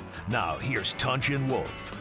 So welcome back. He's Wolf, I'm Tunch, and you're in the locker room, and we got our good buddy, Alan Faneca. He played 9 Pro Bowls. He was 6 times first-team All-Pro, played 206 games, and he was the Joe Green Rookie Award winner his rookie year. Hey, Alan, thanks for coming in. Welcome to the locker room. Hey, thanks for having me, guys. Yeah. We're so excited to have you, Alan, because, frankly, I'm getting tired of looking at Chaluch over here across the desk, him and his forehead. You know what I mean? He's Lysol. Alan, he's Lysoling me like every break in commercials. He's got the Lysol out, and he's hosing down the studio. You got to keep you clean, man. Yeah. So, Alan, we're pushing you for the Hall of Fame. We're starting, baby. Yeah. So, you've been in the finals a couple times. Fives. Yeah, 5. Is it frustrating to not get in? Yeah. It's just frustrating, man. It's I don't like to complain or talk about it really, but there's bigger deals and bigger things going on in the world than me coming up close to the Hall of Fame. But it is frustrating. The way they do it. You go down there with the family and everybody's all bouncing off the bed. The kids are and excited, and there's a big letdown. And so you start doing that a couple years in a row, and you just the trip becomes less exciting. You go down to the Super Bowl, so it is what it is. But it's just awesome to be a part of the process and to be mentioned with those guys that are inside that building. Well, you're going to be in it. Well, there's no question about it. Question. We're going to have to go pound somebody. All right. I mean, that's what we got to do here. Look, one of the things. I need some henchmen. We're your wingmen, buddy. We pushed Donnie Shell into this. That's right. Yeah. That's right. We stayed after. You're going to get over the goal line there, my friend. But one of the ones that always stands out. Take us through Willie Parker's unbelievable 75-yard run that was set off by your devastating hit, man. Take us through that play. I love it. Man, we came in those 2 weeks. The coaches found a little hole in their defense, man. That they if we could exploit the slot, and we had Randall L over there in the slot. If we could exploit them and just make a little hay over there, make a couple yards at a clip, that they would start sliding guys over there to protect it. Right. And so we had a whole package in there, and we were setting up this play from the get-go. And sure enough, we come out in the second half, man, and we line up. It was an audible. It was in on every play. The audible was to go to the Willie run, and all of a sudden they slid overplayed it, and I was just sitting in my stance, and I was like, holy, Right. We're about to do it. Let's do this. Did you know it was going to be a home run? I mean, it's one of those plays when you see the scenario coming in front of you as somebody's moving. I got to make that hit because if I do this could be legendary, and it was. We've been talking about it the whole week leading up to it, man. This is what the setup was for the home run play.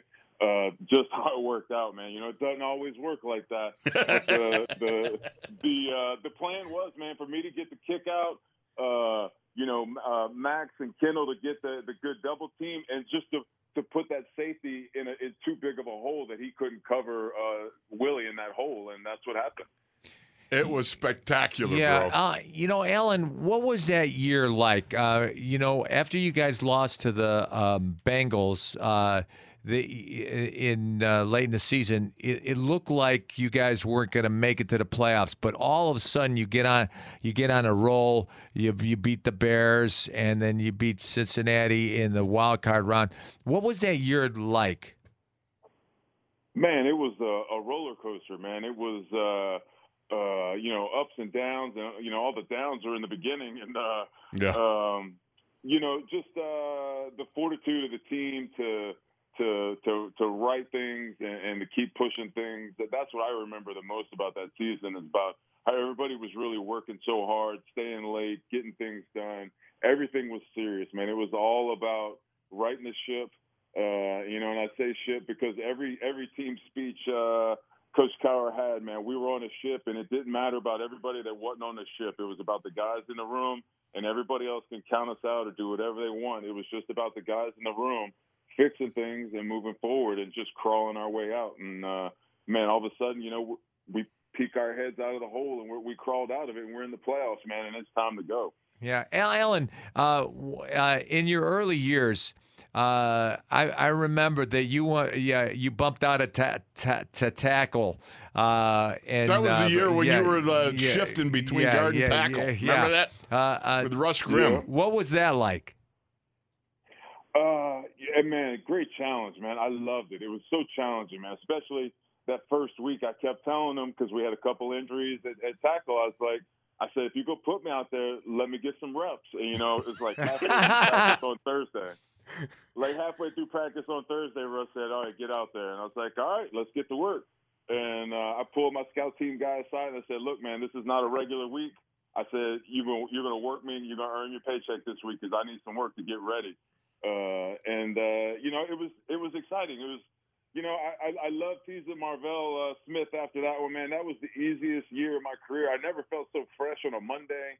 I never felt so fresh at the end of the season. There's no banging out there tackling, man. I chase the guy down, and then I just maul him, and, kick step 1, 2, 3, and run him by the quarterback. It was so nice. It's just pleasant out there. Alan, this is the difference between your talent level and mine. I got put out to tackle, and I was like beside myself I am terrified. Yeah. There's just way too much area out here to tangle with a guy. This first game, he was against Lawrence Taylor. Oh, it was awful. And he had nightmares. Hey, you probably still have nightmares about that. Give me the trapping game. That was brutal stuff, though.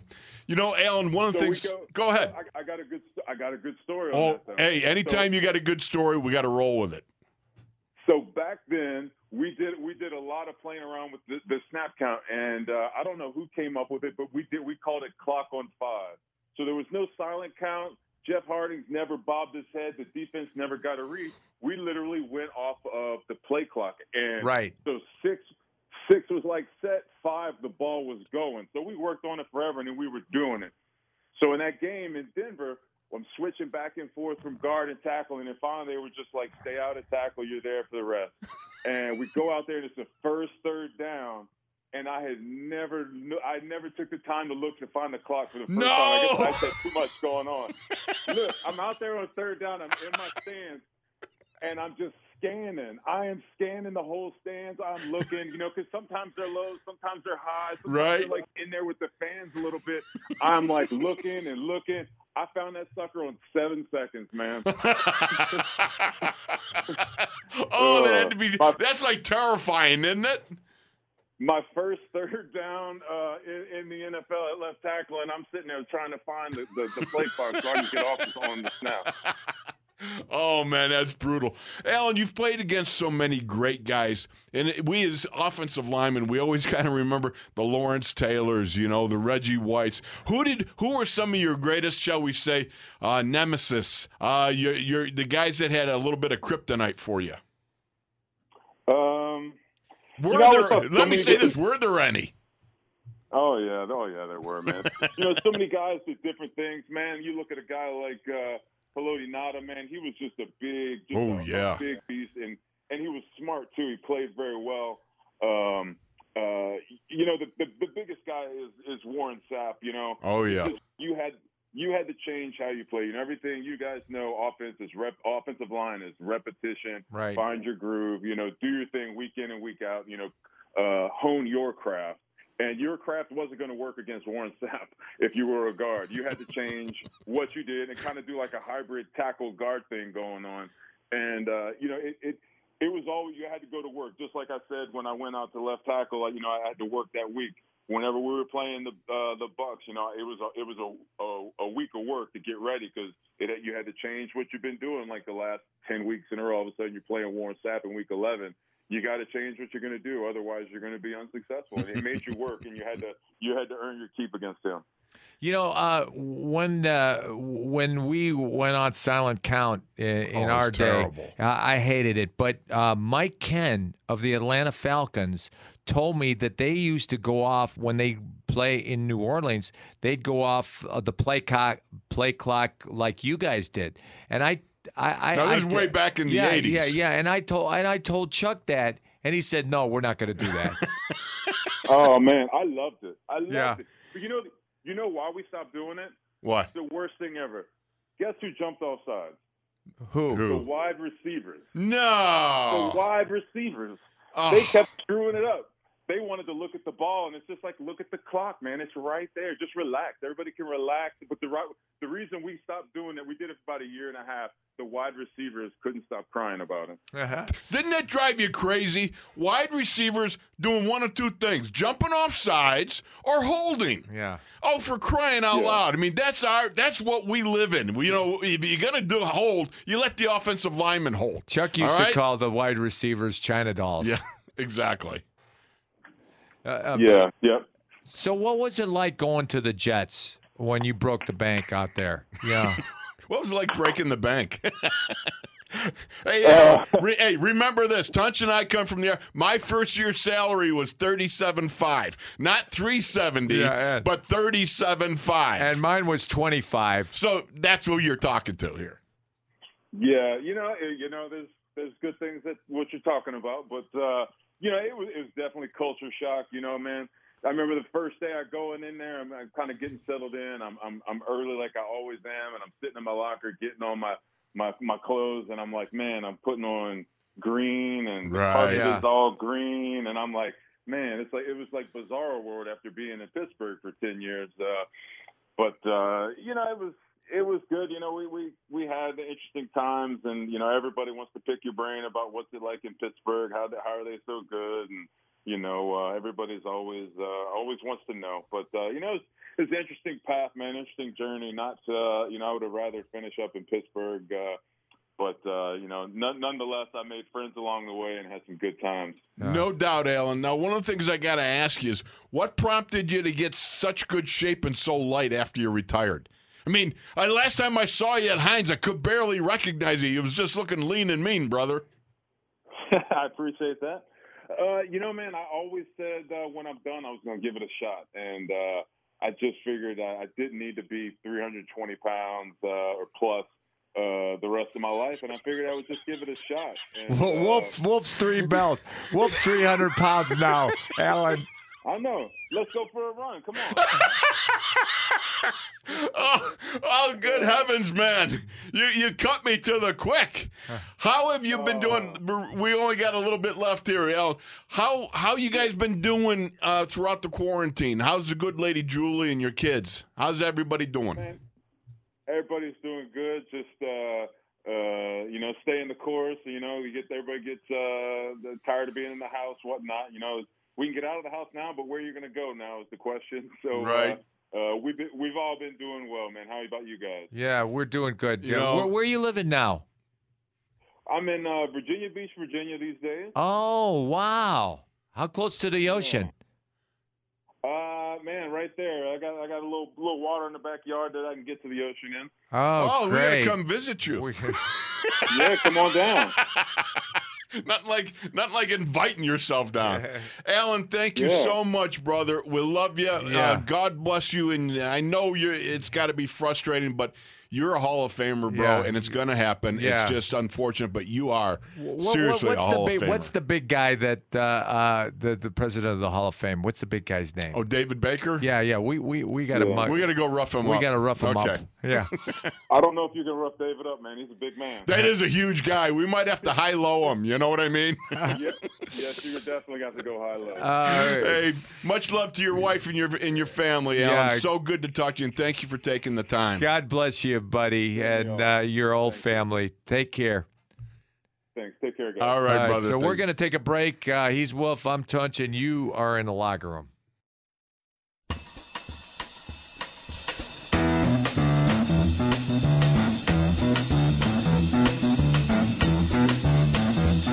You know the day destroys the night, night divides the day.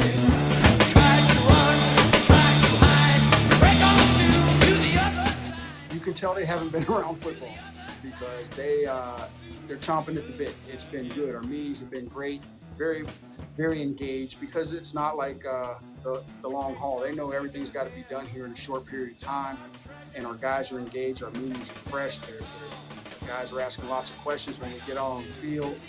The chatter's good. It's not a lot of distractions, and the energy's been really good, really nice. You're in the locker room with Tunch and Wolf, presented by Neighborhood Ford Store. The Ford F-150 is the official truck of the Pittsburgh Steelers. Now here's Tunch and Wolf. So that was Terrell Austin, and he was talking about the veteran leadership at some point on that Zoom call, and he was telling about these guys were great, and they're excited and they're motivated, and it helps you stop thinking about the pandemic. You got to get away from it. You got to get back to life. Yeah. Life itself has been shut down for so long, and for so many of these guys, especially the young guys, to stay focused. And like other guys, older, you got a wife, maybe you got kids. You're into the family thing, and so you're quarantining with the family. But if you're a young buck, and you're not married, you don't have kids, that can probably make you a little squirrely. You get a little bit Coco Loco there. And so being around football is a productive way to pour your energies into. Yeah. And that it works for us, too. Yeah, well, you are Coco Loco. You've always been Coco Loco. Yeah, but I have been. And squirrely, too. Yeah, I've been. One of the good things, again, was Justin Lane has been freed from the COVID-19 list. Yeah. I think that's absolutely dynamite. It's just good. I'm interested to see, does Justin make the jump? Does he this year start to do the things that are going to make him put his hand in the pile, so to speak? Right. Or into the mix. Really. Justin Lane was very athletic, very fast. Right. And all he needs now is to shore up his brain, and focus on what he's learning. Well, all he's got to do is look at the guys ahead of him. Yeah. You're going to learn a ton from Joe Hayden and from Steve Nelson. Right. I mean, you got two primo corners there that you got to just simply go, show me what it looks like to be inside your head for a while. Right. How do I study film? How do I get better? I mean, I hope Justin is taking advantage of that opportunity to be able to pick the minds of two guys that really understand how to get it done in big time. Well, we did that. Absolutely, we did. You picked Sam Davis's mind. I picked Larry Brown's mind. Absolutely, Larry Brown, John Kolb. Yeah, I mean that's part of the mentoring that occurs in the locker room. It's part of that process where you go from being a young buck to a starter to being, more or less a sage. Where you are dispensing wisdom and you're able to feed into the other young guys. Yeah. Those that's important. Right. And Terrell Austin was asked, without the preseason, is the development of the younger players going to be stifled? And that's not the way the question was asked, but it's, in essence, that's what it is. Yeah, right. And he said that Joe Hayden does not need a lot of reps. Steve Nelson does not need a lot of reps. But there's others that do. Yeah, and they're going to focus on the young guys getting more reps than the older guys. Right. But here's the problem. Yeah. Okay, and this is what we got to remember. This is a one-time thing, hopefully. Hopefully this is a COVID-19 year. 2020 has just been kind of ridiculous with what's occurred, and you have to hope that this is it. Yeah. Okay, that we'll have a vaccine at some point or something. Yeah. And we won't be waylaid by all this and shut down. Right. The point is, for this year, things are going to be way different than any other year, because you're going to miss the preseason, which is the growing time for the first-year guys to become second-year, making that jump, third-year guys. Anybody that's not a starter who, is in his younger days learning the ropes, that's their time to really get experience and get reps. And so you're not going to have that this year. The ones that are really going to be hammered, in my mind, are the rookies coming in. Yeah. But the guys making the second year, hopefully the third year, or at the worst, third-year jumps and becoming a player, it's gonna slow them down a little bit. They're going to get reps, but they're not going to get live reps the way you would have in a preseason. I'm wondering why the NFLPA balked at the preseason games. I know that you would have cut preseason games back, and 2 preseason games would be just what the. You know what I think? I don't think they were 100% confident they were going to get it in. Yeah. You know what I mean? I just thought with the way things were unfolding, you look, the MAC conference has gone down, the Big Ten. Right. Now it's the Big 12. Big 12, okay. No, I think the Big 12's playing. Are they playing? Yeah, okay. yeah. With all these issues going on, I think it was kind of like a waiting game, as they kind of waited to see how this thing was going to unfold, and then it was on them before, you could make a decision, and you're just not 100% sure. And worst comes to worst, you might, if you have a shortened season, like we had a shortened season in 87. Yeah. We only played 9 games. And in 82. Yeah, 82. Yeah. As well, but 89 or 87 being the latest. I was thinking to myself, at the least, if you can get the division games in before you go into the playoffs, something like that. Yeah. Hopefully you get them all in. Hopefully we get them all in. That's what we're, right now, we look at, and we're moving towards that. But the fact of the matter is, I think that's why, one of the reasons why was they just weren't 100% confident it could be done. Right, yeah. And, the run-up for the first game, in college football, you didn't have any preseason. No. You didn't have any practice games. Nope. But you played your first game, and I think that's going to be. And you played weaker teams. Yeah. Now you were the weaker team. Yeah, we were the weaker team. We were everybody's homecoming. Don't you hate when that happens? Yeah. I was. You were the homecoming king in 5 different schools. I like to play other teams' homecomings because it was. The big crowds. It was very. We played for small crowds. Celebratory. Did you find out if the Missouri Valley Conference is playing this year? I did not. Hey, because Jacob, look Missouri it up. Valley Conference, the Missouri Valley otherwise Conference, known as the Bus League. Yeah, the Bus League. They take bus trips where you got to stop at the railroad thing and then open the doors. Yeah. We bused to Central Michigan. Yes, I know. And it's too late. It was 2 2 days. It's like covered wagon. Yeah. Gadzooks, man. That had to be rough. And we bust to Akron. At the Rubber Bowl. Yeah, the Rubber Bowl. Was that a 1-day or 2-day trip? Yeah, that was a 1-day trip, but it was all long day. Hey, let me ask you something. Would you, if you were like Pat Mahomes, if you were endowed with this huge money, huge Yeah. talent that turned into huge money. Right. Would you buy into a ownership group? No.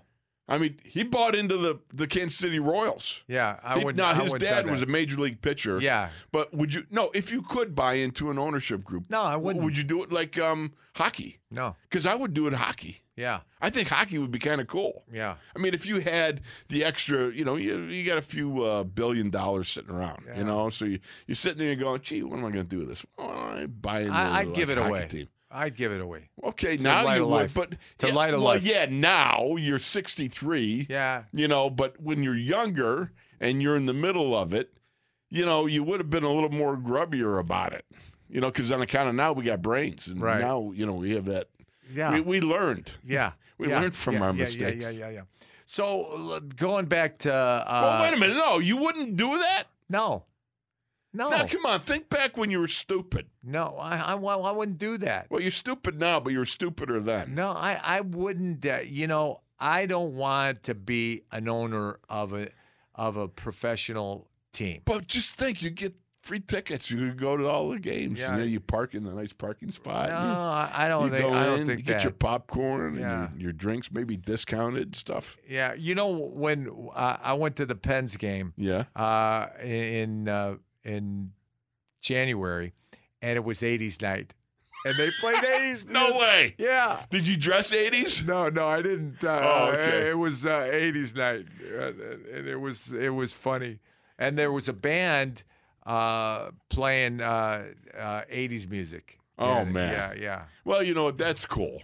Yeah. The thing about it is when you look at it and you go there. I enjoyed going to the Pens games. Right. Back in the day. I like Penny. Yeah. Taking the kids. And But stuff like that. if you have $500 million, you could buy tickets. Well, yeah, but I mean, one of the perks of like partial ownership is like Yeah. you get free tickets. I would think. Yeah. So, you get your parking spot All right, too. so we could. Parking spots are important. Can we go back to Terrell Austin in his Zoom interview? Okay, all right. If you insist. Yeah. I'm simply speculating on Pat Mahomes buying into the Kansas City Royals ownership group. It's just kind of a cool thing. I thought maybe that would spark some interest in you. Yeah. Maybe what you would buy into. Yeah, no, but no, no. obviously you just shut it down. Yeah, well, you just turn it down right there, like. Pfft. Well, John Stallworth bought into the Steelers. Well, that's pretty cool. That's great. I wonder if he gets a discount on Yeah. tickets. He gets freebies. Terrell Austin was asked, "Are you going to move Minka around?" And he said, "I'm going to move him around. We're going to move him around a lot." And he knows that the defense is better, and he will show up in more positions. When you're playing with a lead, you can turn it loose, and what have I been saying? Yeah, it's all about all roads lead to 7. Yeah. If 7 comes out and gets things kick-started right away, vroom, and you put points on the board, baby, you are in the driver's seat because you can dictate so much when your offense is high-powered. And Terrell Austin said, we don't make mistakes twice. Obviously, he wasn't talking about you and me. They know what they did wrong. Vets teach the young guys veteran leadership, and we have that. We're all on the same page. I love Terrell Austin. He was the guy. He's an excellent coach. Yeah. All right. I like what I hear from him and how he goes about his business. Yeah. He was important to bring on board last year. You saw the results of his being part of the process, and I look forward to more of it in the future. Yeah, but unlike him, who does not make mistakes over and over, you do. Yeah. You do. Yeah. I got to point the finger at you. I'm just telling you. Yeah. Well, because I do. A guy got to go to break. He's from Sharon. And Sharon, PA. Yeah, Sharon, PA. And one of my guys, Nick Winiski, played football with him.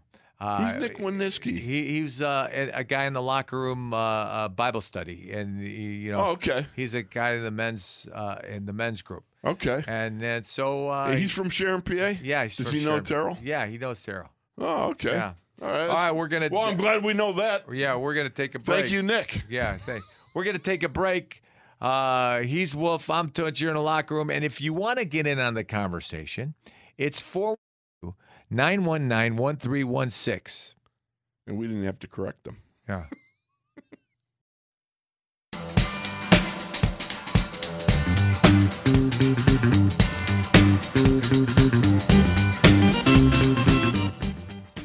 For T. Edmonds, I think he knows that, and we know that he's a good football player, and we just got to get him a little bit more ball production. And so we'll spend our, as we get going here in terms of catching the ball, getting around the ball, stripping the ball, fumble recoveries, all those things, and we'll just continue to practice them. I'm sure they'll come because the kid works hard. He's around the ball. He's always available. He's out there every snap.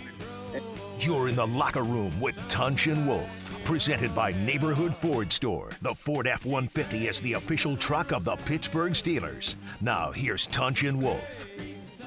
So the Doors and Terrell Austin is talking about Terrell Edmonds being around the ball, and he's going to talk about stripping the ball, coming up with the picks, and I think that Terrell Edmonds is going to have a lot of takeaways this year. I do believe one of the things that's going to manifest itself is the fact that with Minkah out there, I think, number one, that is just one of those guys that helps to dictate where the ball's going. Opportunities will abound more when you think that you want to stay away from the Fitzpatrick like that. And Terrell's going to have those opportunities. And all he's got to do is play his position. Don't do anything extraordinary. Right. Just stay with the fundamentals and be ball-hawking conscious. Right. And that is something that I think, first of all, the young man's absolutely delightful when you talk to him. Yeah. I mean, he's a fabulous dude. He is, and he is very humble and an very excellent smart player and one who works very, very hard. So I just think good things are going to happen. He's going to see that ball show up around him, and he's going to make plays. Yeah, and it's really cool that those three brothers are in the NFL. Absolutely. It's Trey Edmonds, Terrell Edmonds, and the guy, the middle linebacker. Right, I can't Buffalo. remember. Yeah, I don't remember exactly. You had to go there, didn't you? You just had to start listing them and then leave us hanging. Yeah. Because I couldn't come up with a third name. Right. Well, but it was Edmonds was the last name. And Farrell was his dad, and he played in the Dolphins. Yeah. Right. Yeah. And so let's go to the phones. Ed from Arizona, Phoenix. Ed, thank you for the call. Hey, guys. Thanks for taking my call. How are you?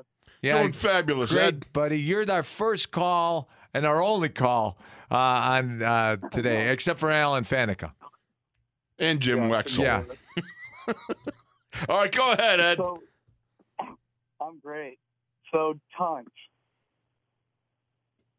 Hello? Every time you guys get talking about Indiana State, being born and raised in Indiana, I'm sorry if I had never caught it, but of course I'm fascinated to know what you can tell me about Indiana State basketball, and especially you know who. You know what? You called the right place, buddy. I was there with Larry Bird. And tell him you shot pool with the great one. Yeah, I shot pool with Larry Bird. And Sharon, my first wife, was on the cover of Sports Illustrated with him. They took two cheerleaders up to Chicago, and they shot the. If you look at the Sports, was she the lower right or left corner? Yeah, she was a little lower right. Lower right. Yeah. That was his first wife, Sharon. Yeah. She was a cheerleader. And then she passed away. She's with the Lord now, and she battled cancer for 8 years. And Larry Bird sent flowers to her funeral. Larry Bird. That was pretty cool. Yeah, that was very cool. So yeah, that's Larry. That's Larry Bird, otherwise known as know. And he was a great player. Absolutely. So why are you such a big Larry Bird fan? Well, born and raised in Indiana. Oh, okay. Are you a hooper? Yeah, where were you born? 10 years younger than you guys. Where'd you grow up? In Elkhart. Elkhart. Yeah, I just passed Elkhart on our way to Where'd you go to school? Well, I went to high school in Minnesota. That's when we moved as a family. Oh, So, yeah. Well, what about college? You go to Indiana State? no, I went to St. Cloud State. Oh, St. Cloud. Wasn't far up there when I went to Minnesota for my last 2 years. Yeah. You know, I played 10 in Pittsburgh, 2 in Minnesota. And I remember up in Plymouth, you see St. Cloud from there. Yeah. Well, in fact, that's what I wanted to bring up. If you guys have a minute. You got a minute? Because of the age, I've obviously followed you guys then that closely. I knew of home at Indiana State, and when you guys both went to the Steelers, one thing I've always wanted to ask you guys is, I don't know if you ever went back and listened to the TV broadcast, but every time the Steelers were on TV and the broadcast was talking about the offensive line, it was like it wasn't possible for them to speak about one of you without the other. You know what I mean? I never listened to it. Well, you know, we were roommates for 10 years, and we've been best friends since 1980. Yeah, exactly. Yeah. Well, that's funny that it would be like that, because I've never gone back and listened to it. So, Ed, how do you like living in Arizona now? It's nice. I like the weather. Yeah. All those years in Minnesota made me you find someplace warm. Did you ever listen to my brother Ronnie on KTR AM, 1200 AM? No, I don't. Oh, you got to tune him in, man. All the radio I listen to is out of Pittsburgh. Yeah. Okay. Yeah. Well, I'll forgive you for that. If you're not gonna, if you're not gonna listen in Pittsburgh, then listen to my brother. Yeah. Okay. But if you're not gonna listen to local, make sure you're tuning in to here to Pittsburgh, baby. All right. Yeah. Hey, thanks for the insight, Tom. Appreciate that. All right, Ed, thank you for calling. God bless you, bro. Trying to think it's Syracuse. Oh, we had a number of good basketball players, buddy. Yeah, number of Syracuse. But you know what? Larry Bird's hard to. Right. He's hard to top. There's not any bigger. He's hard to top. He is. All right. So as we roll on here, we've got the last couple minutes here. Yeah. Moving forward, let's see. Today should be one of those. They're moving forward in practices. They're moving forward. They're going to do more walkthrough or. Wow! We got more walkthrough. Yeah. Oh, I'm so excited. Wow. Yeah. Dan Kreider might have pulled a calf if he was around today. Yeah. Like he did in training camp and walkthrough. Right. Remember when he didn't want to admit it? Yeah. He pulled a calf and walkthrough. Yeah. Yeah. Unbelievable. Yeah. And so they're now helmets and and shoulder pads. Not shoulder pads, but the shells. Shells, yes. Yeah. They're all right. Let's go to the phones. Jason from New Hampshire. Jason, welcome to the locker room. How you doing, bro? I'm doing awesome, and it's finally good to be able to talk to you guys again. It's been a long time, since last year, I guess. Absolutely. Okay, come ahead, brother. All right, so here it is. How much do you think, our offense wasn't on the field a lot last year because we were getting our butts handed to us. Right. And I think that really increased our defensive numbers. How much do you think our defensive numbers will be affected by the fact that our offense should control the ball a bit more? Well, I think we're going to play from a lead. And when you play from ahead, especially late in the game, you can turn the dogs loose. You're blitzing, your pressure, and they don't even have to blitz because they have T.J. Watt and Bud Dupree and Cam Hayward and Stephon Tuitt, and I think that they're going to have a great pass rush, and I think they're going to build on their stats from last year. The other thing I would say is when you play from a lead, also, you don't have to take all the chances, as Chaluch just pointed out. You might have a few reductions here and there depending on it because, the other team's got to be pressured. They pressure themselves because they're behind, so they're going to put the ball in play, and all you got to do is be fundamentally sound when you get the lead like that because your offense is capable of taking that ball and holding on to it for 32, 33, 34 minutes a game. Yeah. You know what I mean? Right. Right. So yeah, and I just think obviously at every position it seems like we're looking real good, especially compared to previous years. Yeah. But it's just, I don't know. I really got to thinking about it. I haven't had a chance to get through. And on a short note, I haven't been up to Lake Winnipesaukee yet, Tunch. But while we got you. You're from the Granite State, right? Yeah. So when's the maple syrup start flowing with the buttermilk and whole wheat pancakes, man? Buckwheat. Oh, well, crap! That's year round, brother. That's year round. Really? You can do that year round. No. New Hampshire. Not really. I just eat it year round. Oh, okay. All right. Good. Yeah. It usually they will start getting everything on the trees and stuff in the spring, like in March. Okay. As far as getting the sap and everything goes. But I haven't seen Bob. Tunch, you always ask me about Bob. From what about Bob? Yeah. What, have you ever been to Lake Winnipesaukee?